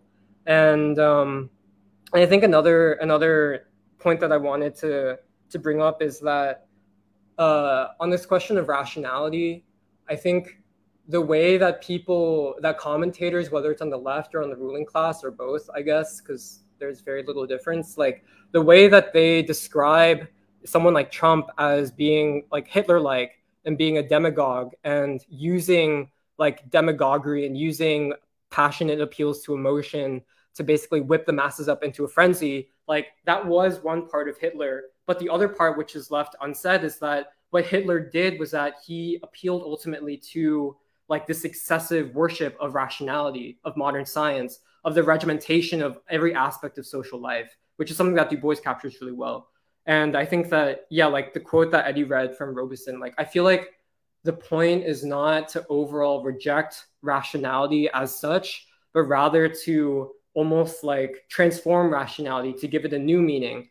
And I feel like that's part of the reason why like Robeson is like rationality has brought humanity to a certain level, but what is needed to actually fulfill in some ways even like the promises of the Enlightenment is something that essentially fills rationality, like rationalism, with a new meaning, which essentially like, how would you understand Du Bois for like Black Reconstruction, for instance, as like, it is a work of science, but it's also a work of art, and those things aren't in contradiction to each other. It's like almost like Du Bois was like basically making a new kind of science, right? And so, yeah, those are some thoughts that I had. But one of the questions that I had was, I feel like many leftists, I guess I can't speak for everyone, but many leftists who are essentially call themselves Marxist-Leninists would say socialism is democracy, right? And one of my questions was, how would you actually then relate this question of capitalism, democracy, and socialism? Because I feel like the way that like I've read it in Lenin is that the achievement of socialism is the achievement of democracy. And I don't think that is even like that formulation is not necessarily wrong, I guess. But yeah, like I think it's an interesting question, because I think these are questions that we have to in some ways flesh out, because we're insisting on essentially like a new interpretation of like what we mean by democracy. if that makes sense. So, okay, I would like to add that this conversation has clarified for me that I do think that the allegorical intellectual or philosophical tradition is far more appropriate than the rational intellectual philosophical tradition for the American condition. And I want to go back to the point that Meghna made earlier, which is that if you're looking for the quote unquote democratic struggle right now, using the categories that have been created by the ruling elite over the past few decades, you're going to come up empty-handed, because actually the democratic struggle is most organically being waged right now, where people are thinking in new undefined categories, but more importantly, they're thinking organically in, like, out of the prophetic tradition, which if we stretch it back to the origin of America, I would classify musically as beginning with the sorrow songs and then moving into the blues, developing into jazz, and then R&B and soul, where okay, if the prophetic tradition in my mind is coming out of much more organically the Hegelian dialectical tradition, where you're handed a contradiction to begin with. America is home of the brave, land of the free, but America is also the home of slavery. And so that's what produces something like the way that Ray Charles sings America the Beautiful. And James Baldwin also writes about this, where he says that if you're thinking in the terms of the American ruling elite, which is also thinking through the false construction of white American history, that democracy is finished, like America has been, the American project has been fulfilled, it has been achieved, then you end up with the inability to think dialectically, but also to think ironically or to think morally. Like, Baldwin has very interesting ways of writing about it, but he says that that's what produces the sexlessness of their voices or the flatness with which they sing. But then he says that there's an alternate reality, which is shown in the way that, he always used, like, the way that Ray Charles sings the blues. And so, I want to go back to this point that where is the democratic struggle organically arising right now? And it is situated in the prophetic tradition, where because the categories, because like the people thinking and moving and acting out of the tradition are not as fixated on categories that have already been defined, I think there's much more this quality of searching and evaluating that also really has this edge of irony. Like, you can't help but be ironic when you assess the American condition, because you know whether it's through your loved ones or through the beauty of the art and the music that there is something great about America, but also at the same time through the poverty, the degradation, the violence, the war, you know that America has so much yet to achieve that fulfillment. And I think that produces a very, very unique irony that, for me, it's most clearly expressed through jazz. And if you need like a more concrete example, you can contrast American jazz with European jazz, and how there's something already contented or something that has already been defined with European jazz, a certain musical structure, versus American jazz, which is even now very, like, at its best, very, very much still searching. So I think the prophetic tradition is also, like, I think the sharpest thinkers right now in terms of understanding where America comes from, where it is, and then where it's going, all imbibe this quality of, I'm still searching. Like, I'm still searching for my place, and this nation is still searching for a place in the world. And then to go back to the rationalist tradition, where a lot of these thinkers, whether like they picked it up through Trotskyism or I don't know, Marxist-Leninism, like, I think of it as a very Aristotelian logic, which we were talking a little bit about, where you see the world, you see America as a very flat line, where you saw it move from A to B to C. And I think that's not even close to enough to assessing, first, the truth of American history, but then also the possibilities for where America is moving. Right. But yeah, it's really this conversation that clarified that for me just now. And it also explains to me why I never thought the left was very intellectually rich, because that Aristotelian logic does not meet the criteria for understanding the American condition. It just doesn't. Like how could you ever explain, yeah, like a Charlie Parker under the Aristotelian method? Yeah. How did A go from B to C and then go to like a number, basically? Like, it's not in their logic system. So that's all. Well, okay, I'm sorry, Serafina. I must insert myself. Well, okay, I wanted to build on your point, Michelle, because, okay, well, like, two things is, it's interesting because I would like to just add the point that I think King is the reason why King is the father of a new nation is because it's actually King who I think injected the Black prophetic tradition into America, if that makes sense. Like, it is him who translated the Black prophetic tradition into what is the fabric of all of America. Yeah. And I think that is the explanation of like even movements today.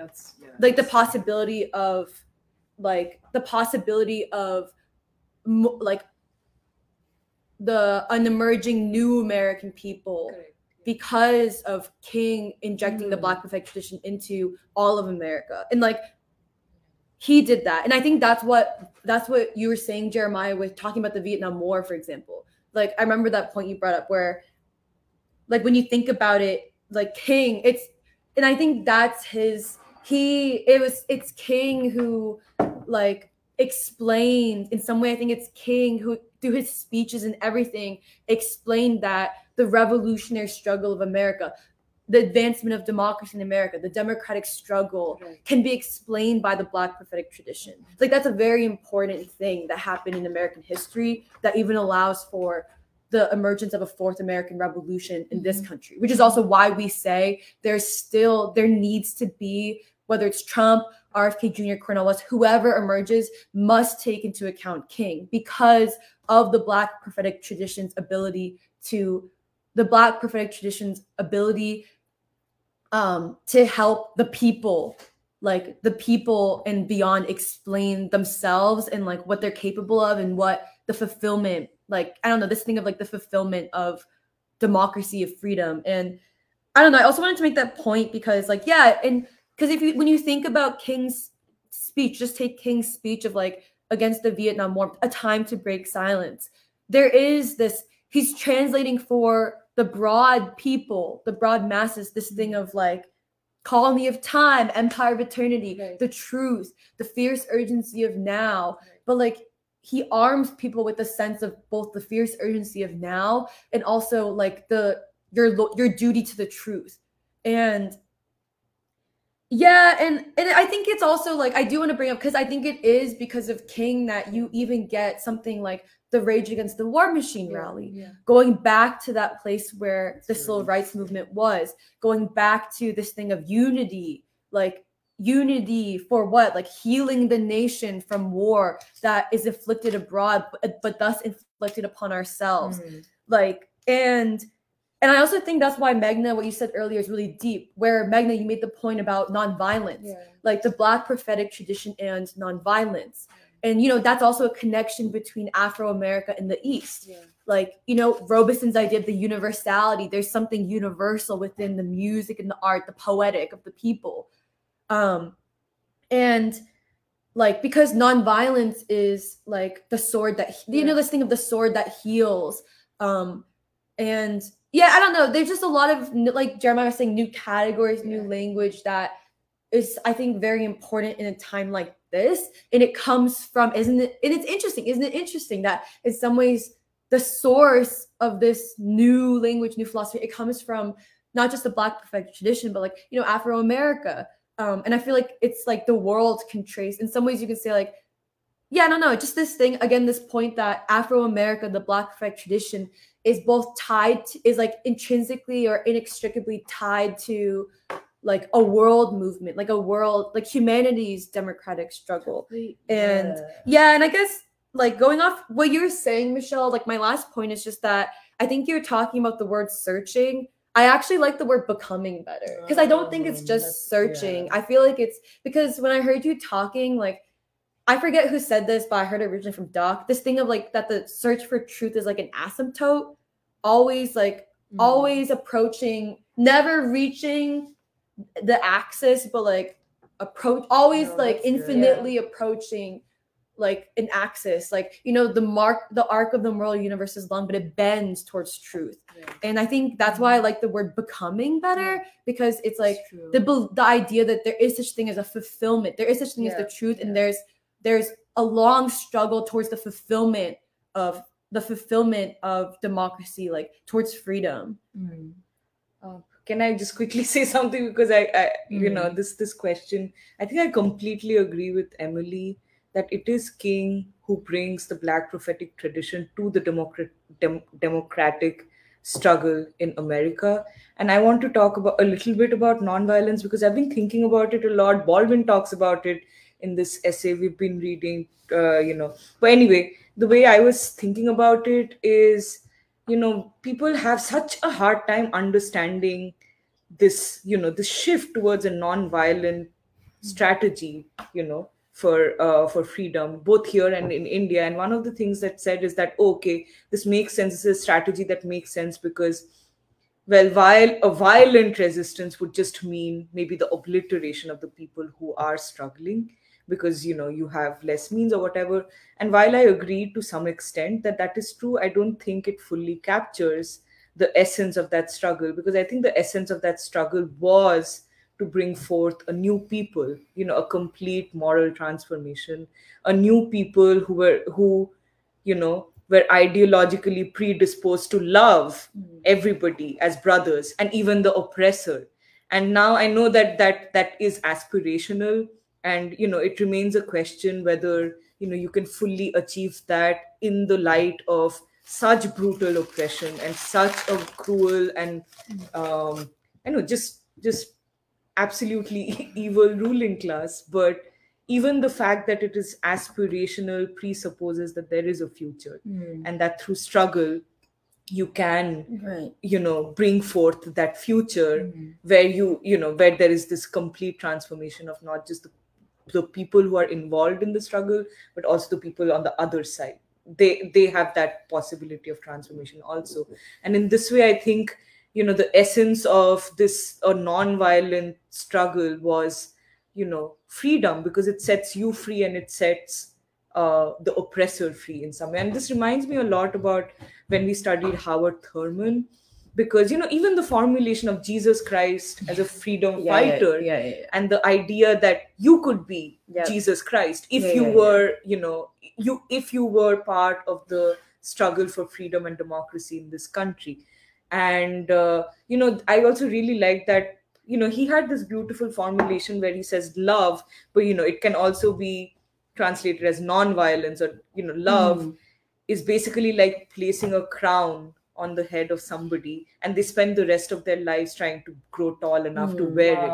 So it has this idea of a future just sort of inbuilt in its philosophy.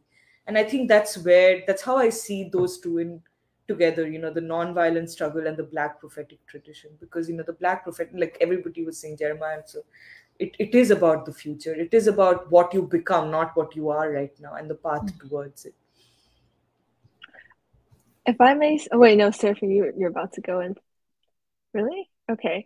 Well, I just wanted to say that this has been a really, really exciting conversation. And all I really kind of want to do is sort of like add one more piece to this, which I feel like is just reaffirming the notion that the Black prophetic tradition takes. I feel like the very, is such a dynamic and necessary, vision for not only like it's able to remake things like American Christianity, like music, like this struggle for democracy. And I just feel like the question that I feel like that's been on my mind, that I've been turning over in my head, is to pretty much take up a piece of like what that question I think Jeremiah alluded to earlier, which is like, what is the relationship, therefore, if we're able to take into account or like see through the lens of the Black prophetic tradition, the relationship between capitalism, socialism and democracy. And I related it back to something that Doc, you had said about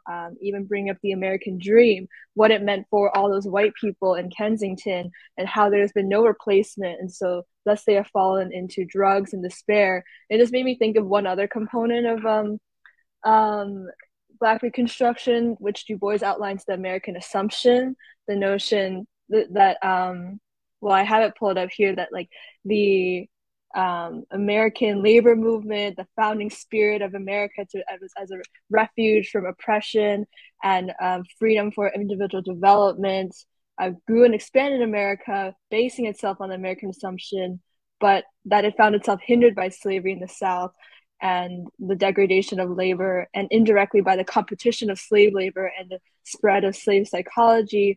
And at first, and it just is that thing that, and then just a paragraph later, Du Bois sort of says the true significance of slavery and of the United States to the whole social development of America lay in the ultimate relation of slaves to democracy. What were to be the limits of democratic control in the United States if all labor, Black as well as white, became free, were given schools and the right to vote? What control or should be set to the power and action of these laborers? So I feel like I'm just thinking this through just because when we had talked about I just think that the way in which not only, of course, white people in this time and age who have been able to believe in a certain vision of America that even goes back to, say, 1776. I'm only saying that because I found myself in the Museum of American Revolution on Friday because I took a day off and found all these white people very enamored by this story from all over, even the world, but of course, visiting Philadelphia, the birthplace of America. And like the very beginning of that, when you go into when you think about that moment, is very enamored, like that possibility that America meant revolution, or that to be an American was to be revolutionary in a sense, to bring together such disparate peoples from all over Europe, but even say both free and enslaved Black folk and then Native Americans into a single struggle. But then by the end, I was left very unsatisfied because I just wanted to think more about the second and third and fourth American Revolution. So there's just something about the dynamism to which like the Black prophetic tradition can even, I feel like, offer a new sense of the American dream. That's basically what I'm trying to say, and I've sort of spread it out over all of what I've been rambling about. But I also just wanted to say it feels as if it's very much the sort of way in which we've been able to formulate almost like a peace industrial economy. I feel like the question of war and peace is very much tied into the ability to redefine freedom, redefine society, redefine America free from imperialism, and just focus on really, really building up, through a new set of values, a new people, and even a new basis of like class, but also, and this is where I think that question of capital and social democracy gets to be either something we just talk about together because I'm not quite sure I can fully resolve it, but I think we also have a sense in which where this can all go, which can be a high bar to which I feel like we from our studies are asking almost like the triad of opposition, like Trump, Cornell, and RFK, to even consider like take it further, take everything you're saying and go very far with it. And but you may not be able to do it unless you have something like the Black Prophetic Tradition, which is very much part of this essence that is not only very near to many of these but also to the American people, and just that completion of that, what will that look like? So well, I wanted to explore this idea that you had brought up of King reformulating the American dream, or opening up the possibility for a new American dream. Mm-hmm. And also Emily's point that it was King that opened up, like, what was it? How did you put it? The way that injecting. Yeah, injecting the Black prophetic tradition into the people and opening up like a new creative relationship between America and the world as well. Because actually, like after you had said that, I was thinking about Robert F. Kennedy Jr. versus the way that he writes about his grandfather, who I don't completely understand what this tradition is, but the way I think about it is kind of like the early 20th century white white American progressive tradition, for example, that FDR and the New Deal comes out of, because RFK Jr. writes in his autobiography about how philosophically he's very impacted by his grandfather. Like, he begins this autobiography called American Values. He starts it by writing like grandpa. Like, that's the first chapter, and his grandpa is really really interesting American personality, because he obtained a lot of wealth and power early on in his life, which allowed him to give his family like a very comfortable life. But he was very focused on like noble American values, you know, science, progress, humanity, etc. But the way that he thought about America was very distinct, I think, to that era.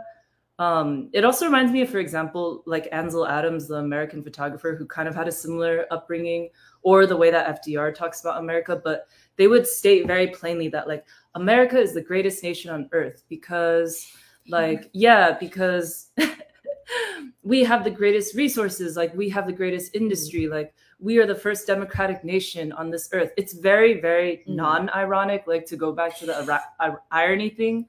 But then I was thinking about how that type of Kennedy could never exist again after what King, like how King has formulated this revolution of values. Like, it's less about America being the most progressive nation so much as America must undergo a revolution of values. America must be the most revolutionary nation henceforth. And I think that explains the personalities of Trump and Kennedy. And with Kennedy in particular, I just find him interesting because I think he's basically trying to work out how to negate the tradition that he comes from, which is, it's a different type of Kennedy coming out of a different time. He still situates himself in it, but now he has to meet the moment, and he has been altered by King. In some ways, yeah, like I'm going to leave it there, but it's just something that I want to explore. I hit the buzzer on time. It was like the show.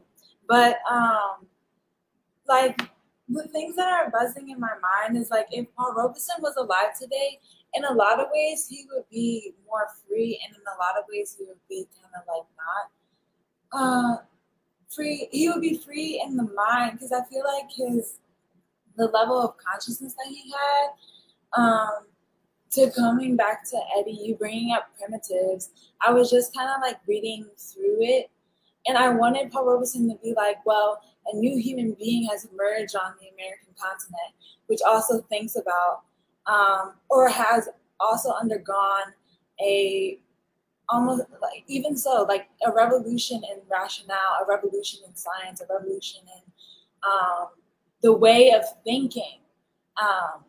And because he's also considering, or he in that essay is kind of like defending a new thought being emerged, and kind of arguing against Western philosophy and rationale, when today we are explaining the new thinking and ideas that have emerged, which is also what Emily, in pointing out that King laid the foundation of the new American people, like its consciousness. What that consciousness like bores, like what that consciousness is able to birth, is what we're explaining. And why, like, that's also when, Emily, you said that, me and Doc, you had said the same thing. Like, the reason why Baldwin is able to be who he is because he had come back to the movement. And that, so another thing that I was thinking about was, throughout the week, I've been listening to a lot of Baldwin interviews, and we've been talking about these interviews, and it was interesting. And one of it, he was expressing to, like, it was an okay interview woman. She was, I don't know how this came about, I forget, but I remember Baldwin saying something about the gospel singers, or just like gospel singers in general. It piqued my interest. I was like, that's really interesting how it's coming up in the conversation. And he was like, yeah, like singers in the church have a special role. And I was like, I was kind of, and I heard the rest of what he had to say, but when he said that, it made me think of almost like two things at the same time, like thinking about like the role that a person plays in society. The way that one would even think of that formulation in of itself has more of a like kind of folkish, more of like a, you know, you're like a from a different civilization, like you're explaining the roles people have in a civilization and how they interact. And I was like, it's interesting because this man from Harlem in the 20th century, almost in the same time where he's speaking to this woman, expresses a feeling or understanding that he has coming from the civilization that he has within him, to say what role does a gospel singer or whatever play and how important it is in the community or whatever. But then what was interesting about it, or the interviews that I've been listening to, people ask him, or Baldwin, they ask Baldwin, like, so, or questions about being a writer, like, just, and then he talks about being an artist, and then he talks about being, like, Baldwin, but Baldwin not of himself, but Baldwin has many writers. You know, all the writers, actually every writer. And then he talks, and the way that he explains or breaks down the answers to these kinds of like searching questions that either young people have, that interviewers have, is kind of like a display of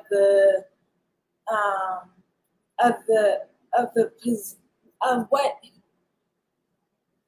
really not only the artist or Baldwin has, but what one is trying to do because of one's task. And when he's talking about like his stories, his interview, like they're talking about Just Above My Head, and he was saying, yeah, like the characters drive me. Or Baldwin, that's the way that he puts it. The characters drive him to certain conclusions. And yes, maybe some of the positions or realities of the characters themselves derive from a certain place in reality of Baldwin's life. They aren't descriptive, or everything that's coming out of Baldwin isn't descriptive of who Baldwin is. So it's not as though he is explaining parts of his own self or consciousness. He's explaining characters in a reality, not in a reality, but people. He's explaining people and also working out that becoming of whatever situation the characters are in, whether that be like in Just Above My Head, the father figure who is also an artist who has a kid. So there's like the safety net of having this responsibility of children that the character Arthur might not have. Maybe Arthur lives a more precarious life, the artist that is like always on the edge of society, the troublemaker and things like that. But it's not as though that Baldwin planned out everything that Arthur was going to be, but that the story comes to Baldwin and he is a vessel in which is kind of continually following it to the whatever conclusion that he finds true, the truth of the matter. And like that whole small portion of what he said made me think about, just his role or the role of like the storyteller or like a griot or whatever in society. And that there is that still, what we're talking about, the Black radical or prophetic tradition and the what that means to the level of consciousness of the people. There is what you're saying, Jeremiah, this callback to this this certain past, this true past that people once came from, but also is this this struggle to become what you're actually supposed to be. And another thing I want to say is like people miss this entire conversation, which makes me so annoyed. Like I don't listen to podcasts a lot. I really don't. And I try to listen to people more so now. And because I'm trying to like stay on figure out what people are trying to say. And like I get tired just hearing stuff that happens with Hunter Biden and how much weed he does, or like, you know, like what, I just think that the question that we're working out with this conversation, which is why I appreciate you guys so much. I'm like, this is so fun because it's like when we're talking about like or even last week, the Richard Haas, the whatever he said, the domestic crisis is the whatever. So it's the greatest threat to our national security. Greatest threat to our national security. And then our topic of today, talking about the democratic struggle, it's just like you miss the important conversation when there is, I don't know how you miss it. I just don't know how you miss it. And I just feel like that's a violation, or a certain, like you're saying, Kathy, like the same way that we want Kennedy and Cornel West and Trump to also go for it, like the same responsibility is for the people on the left to actually talk not only about facts, or not only about nations fighting each other, not only about like the fact that our country or our deep state is against the people and we're living in this time where there is no hope, but actually get to the ideological struggle, like the conflicting and constant philosophical and political matters that have to be clarified for people to better understand their potential today. And I think that it is almost easy, or almost like a cop-out, just to like stay at a certain level of understanding what CNN or what the legislative government just proposes, and try to understand that. But I also know that there's a task in that. I think it's valuable to understand that. But I just think that I don't want to hear people just hear them speak. Like, I don't want to hear them hear themselves speak. I just want to be able to think with somebody and figure out the possibilities more. And that's my like kind of like qualm with the podcast that I listen to, because I don't want to just repeat free school, but throughout my week. But I also know that I think philosophical questions are hard to debate because they become so personal. Like, they become something that is almost untouchable. But that also proves to be a violation or a lack of like courage to move the moment. And partly so, that reminds me of like the Nation of Islam too, like to what you're saying also, Eddie, earlier. Like, there's a certain chill, there's a certain calmness, there's a certain steadiness that people move with. It's because there is this courage that is found deeper than just seeing what the problem is out in front, whether that be the drug problem or the gang problem or the violence problem. Everything, out in front is very anxiety. It produces a lot of anxiety. And even to this, being lonely, like people feel lonely because there is no way out. There is no one to confide in. Who do you talk to?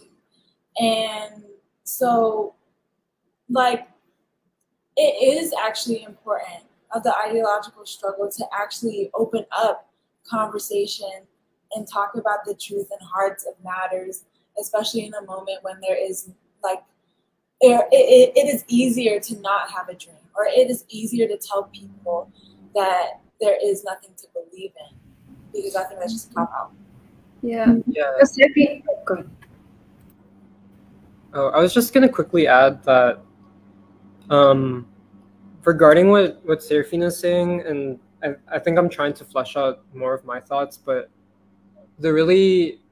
I think one of the key aspects of even how you understand the role of prophecy is as an act of freedom, basically, because I think going back to like what I was trying to say before, it's like the freedom to basically project a new narrative onto society, onto history, and onto your own role in shaping history. And at the same time, like what prophecy also does is that it gives you a sense of destiny, almost like a sense of we are destined for this. And it's not in a kind of way where reality is like overdetermined, but that once you have that sense of destiny, it gives you, as Serafina is saying, like the courage to act, the confidence to act in a time, especially in a time of crisis when everything is in flux. And then the people assert their own narrative of themselves.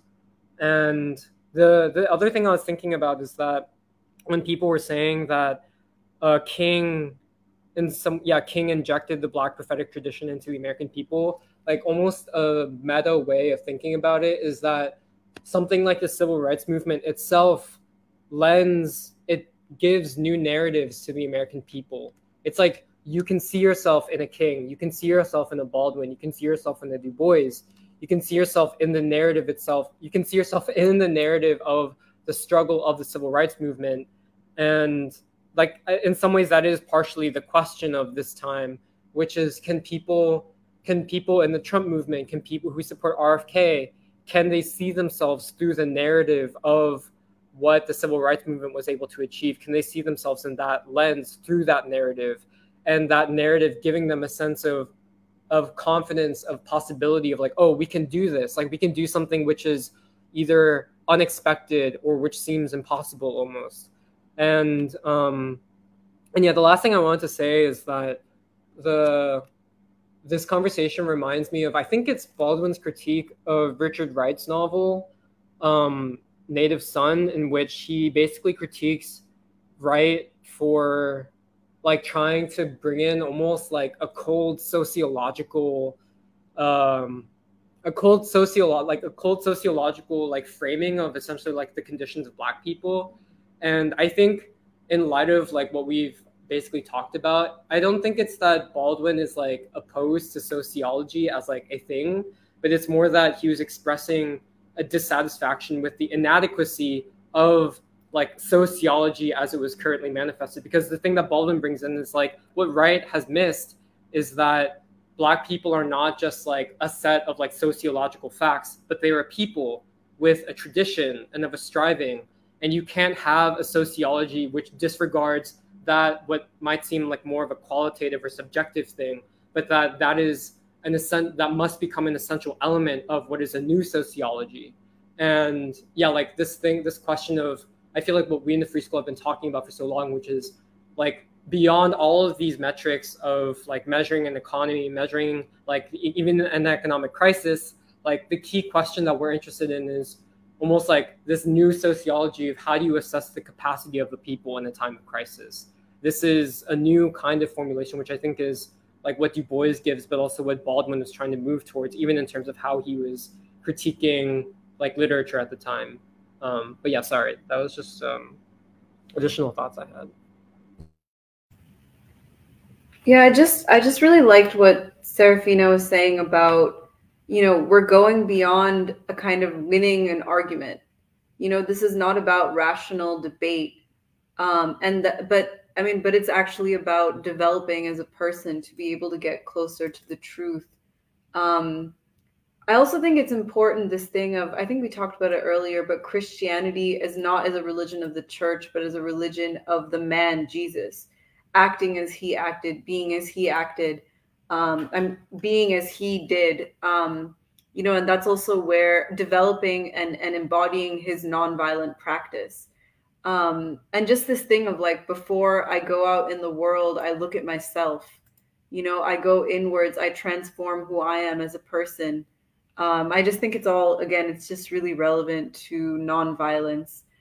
the development of the human being, of your potential, not asking structures to change for you.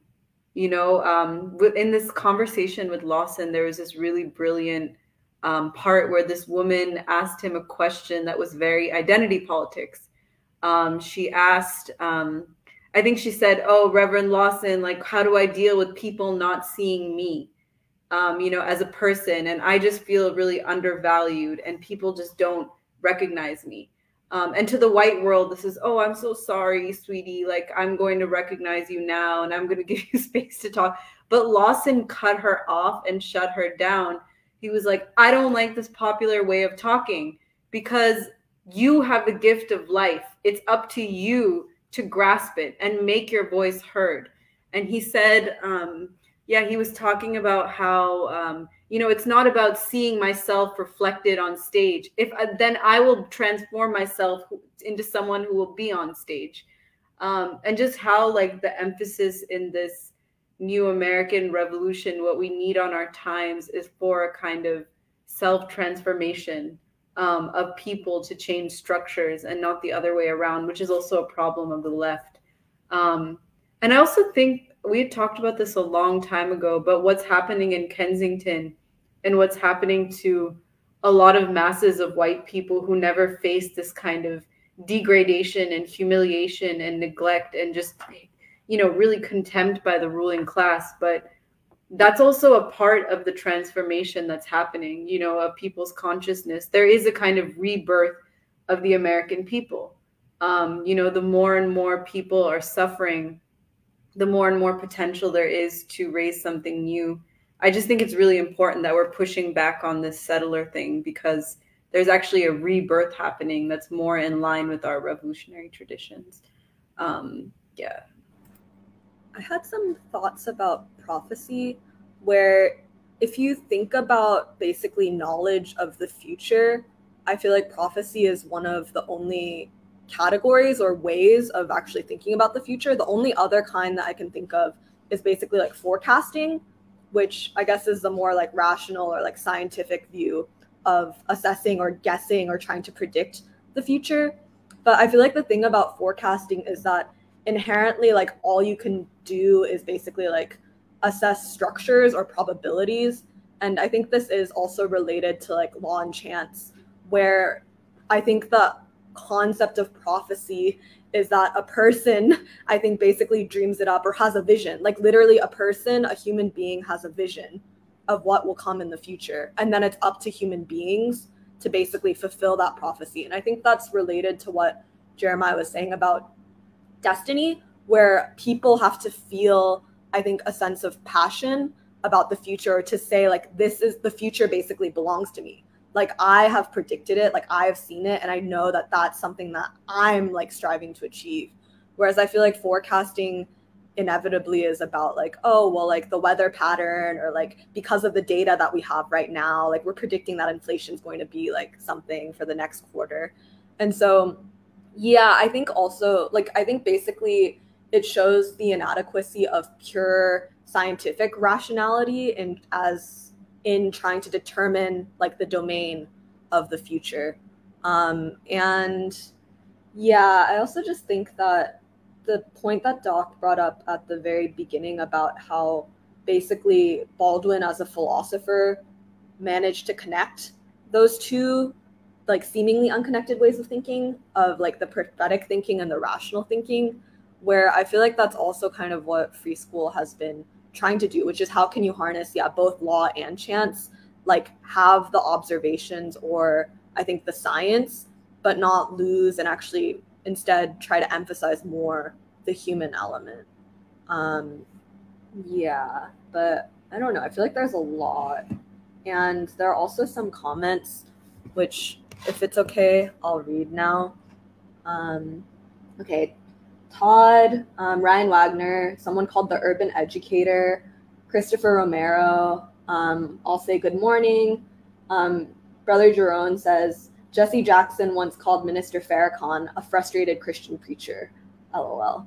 And then Hiker Ross says, artist Feaster Gates said, we know how to use the hustle muscle. but we also need to use our imagination muscle.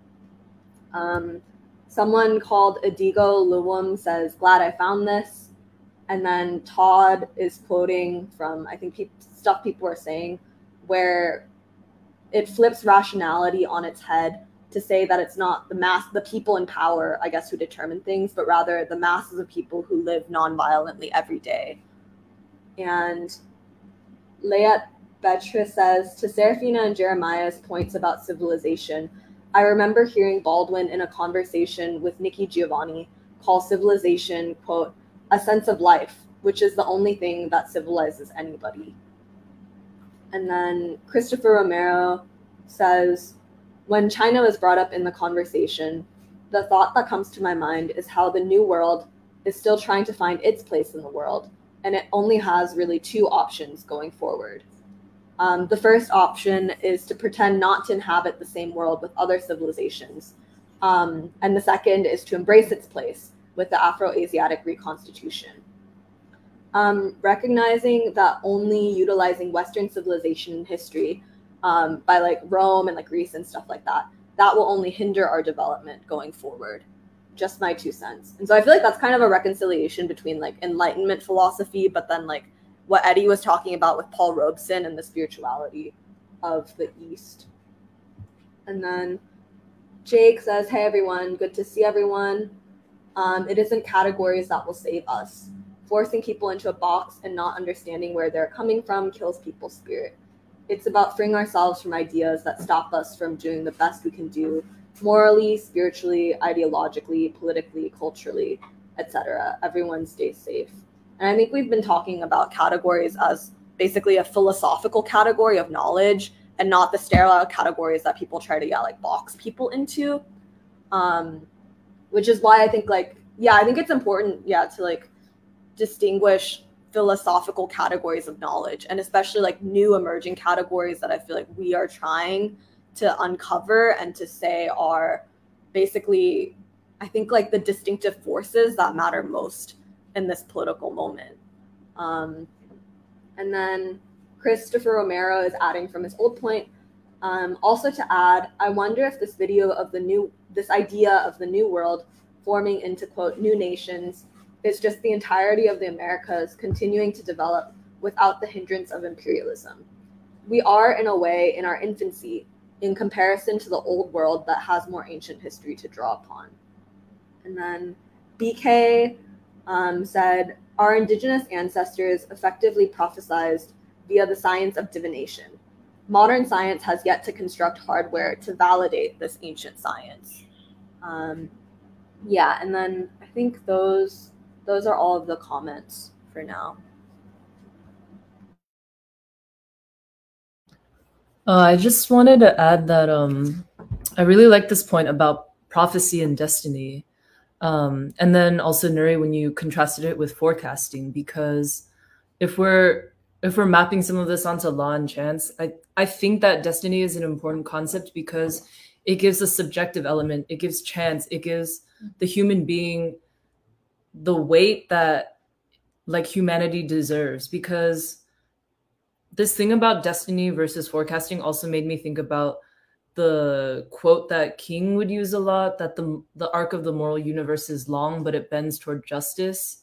And I don't think it's a deterministic statement, but it's saying that because of like the capacity of human beings and the organic desire for human beings to strive for truth, and then for the world to eventually be constructed around the truth, like the arc of the moral universe, like ultimately will bend toward justice. But yeah, this concept of destiny, I find, I don't know, like there's something about it that I think is really important. And some of us had seen this jazz performance last Friday in West Philly, and it was Bobby Zanko and the Wonderful Sound, who's an avant-garde jazz musician playing out of Philadelphia. And the music that they were playing was actually all constructed around the idea of destiny. It was music from a new album that he's releasing, and it's called A Change of Destiny. And I think it's specifically very much about the American condition, because he's saying that something brought us to this point, and there's so much tragedy and degradation that has brought us to this point, but there is nowhere to go but far into the future where we're destined to go, which is a place of freedom, like a place of love and dignity. Whoa. And I just found it so fascinating that first the album is formulated as a change of destiny, but then I think the album maybe has 5 songs, and the song in the middle itself is called Destiny.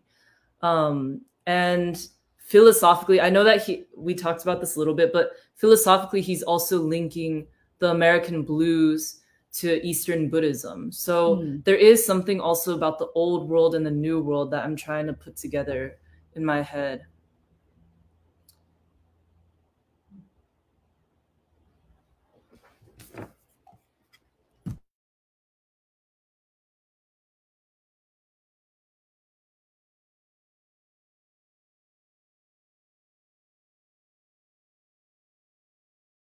Head.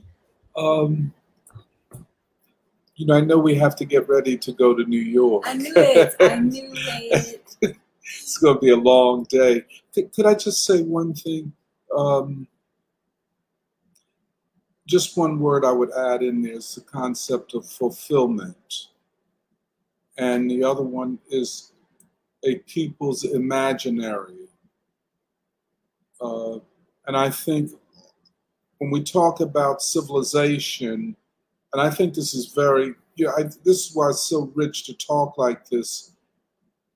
A new people and a new civilization will arise. And that's why the United States is so much at the very core of what is going on in the world.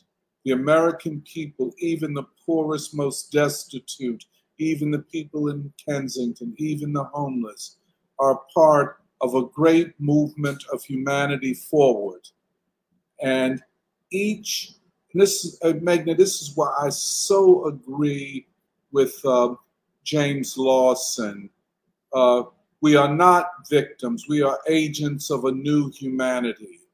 And all of these questions that turn everything back towards the individual and away from the people.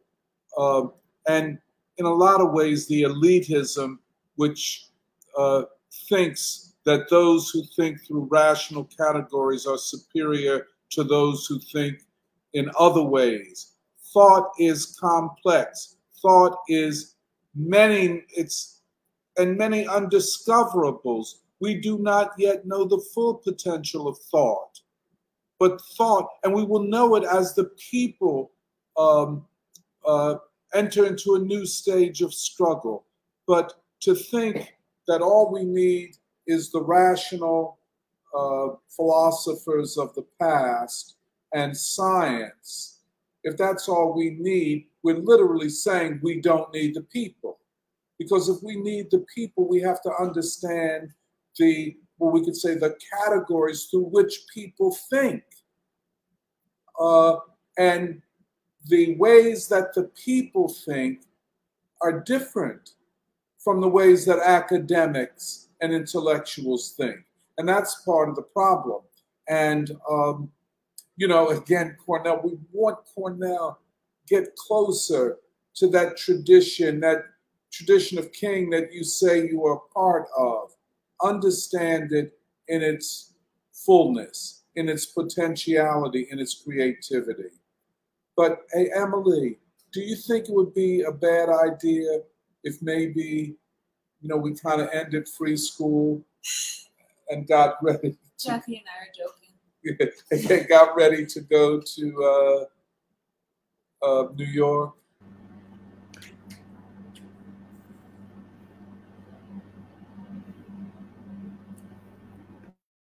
Wait, just before we end though, can I read one last comment? Because it's a pretty lovely comment, and I feel like it'll give us a lot of food for thought. Okay, so Leah Petra has one last comment, and he says, they say, there's a way that Du Bois writes that makes me wonder whether history itself is prophecy. In Darkwater, after tracing his genealogy, he has this wonderful line, quote, "So with some circumstance, having finally gotten myself born, I come to the days of my childhood," end quote. it's hard not to feel like the infinitely specific circumstances that brought us all individually here to this historical moment is a kind of destiny itself. And the role of prophecy in empowering us to define the future is us fulfilling/redeeming that destiny. Yeah. On Instagram, like the physics or like some PhD, the doctorate lecture. Oh, okay. I showed you. Oh, wow. Well, another thing I wanted to add just before we go is because I really appreciate this conversation that we had. Like, I really think we're doing something important. And I just wanted to thank everybody for being a part of it and like contributing to it. Even if it was just like a short 3 hours or whatever, it was significant to me because I guess 3 hours isn't supposed to be short, but it feels short nowadays. But I just feel like we're on a certain road and you're right, Sarah. We're on a certain trajectory. And like in figuring out what we're gonna do for the year of Baldwin and concretizing our ideas or making them like putting words to our feelings and what we think about is like really definitely important because we're specifying, we're like slowly chipping away at specifying. We're saying something almost profound and specific, which the people like of Philly and everything that we'll do, like it'll be a lot. It'll mean a lot. It'll just mean a lot. And I don't know. I was just thinking that this conversation was important. So, I don't like listening to myself. I thought something similar, Serafina, where, and then we can end. But yeah, actually, I really appreciated you reading out the last comment there because the first thing it made me think about, which in some ways it's I feel like what I'm about to say is a different expression of what you said, Serafina, but it made me think about how this conversation we had today at Free School, and in particular about the Black Prophetic Tradition, is also making the case of why AI is so dumb or like why AI is so limited, unintelligent, because this kind of conversation and that comment that I don't know your like actual name, but your comment is exactly what AI cannot do. Like, isn't that interesting? It's like the Black prophetic tradition, this conversation of the future destiny that cannot be produced by something like AI. And like what you were saying, Serafina, it's also the year of Baldwin, and I feel like the point at which Free School's talking is also like an unequivocal assertion of humanity in some ways. That's how I feel. And yeah, I don't know. I agree with what you said about I really appreciate this conversation, and it did feel like a short 3 hours. Yeah. It felt like only because sometimes like when you're by yourself and you're thinking everything by yourself, like that's the whole thing that we're kind of or it made me think about, like you need some time to think by yourself, to meditate over what you, or to just work through what you were thinking about, and that whole process is important and special because it'll help you kind of like be able to get ready for the next day or whatever. And I just was thinking about that and just in this conversation because of the question, or like maybe it's the question of potentiality, maybe it's already what you said, like you're human. I know I'm sounding stupid, but let me sound stupid just for a second. Because when you think about thought, right? Like when you're just thinking about it, and you think about how the process. Okay, now I do sound stupid. Thanks. No, you don't. But Actually, it happens out. That's what Tom is doing, thinking about thought. Oh wow! I'm sorry, I didn't mean to interrupt. But like there's just like the meditative aspect of it is that kernel or a part of that kernel that kind of adds to a certain uncertainty or the fact that like, well, anything really could happen because you are not dependent on the world and you are dependent on the world. You're dependent on yourself and everything that you're made out of, all the things that make you talented in whatever and all the things. So the meditative portion, but the thing that like we do in free school is like we like plug in like to, or like we think on the same page, or we're thinking out problems and things like that. And it has a similarity to when you're kind of by yourself, which is recommended to actually, you should have like that time by yourself for a certain period just for you to get yourself back together. And so, I don't know, it's similar. And that's also why the 3 hours doesn't feel that long, because sometimes it just feels like that. Anyway, it's kind of dumb. Okay, with that, and with no further commentary, we're gonna leave a few minutes earlier than usual to get ready. But I just want to thank everyone in the comments for participating. The comments really add a lot to the discussion, and I really appreciate you joining us in the conversation. And we're excited to see you all next week again. And thank you, and goodbye. Goodbye.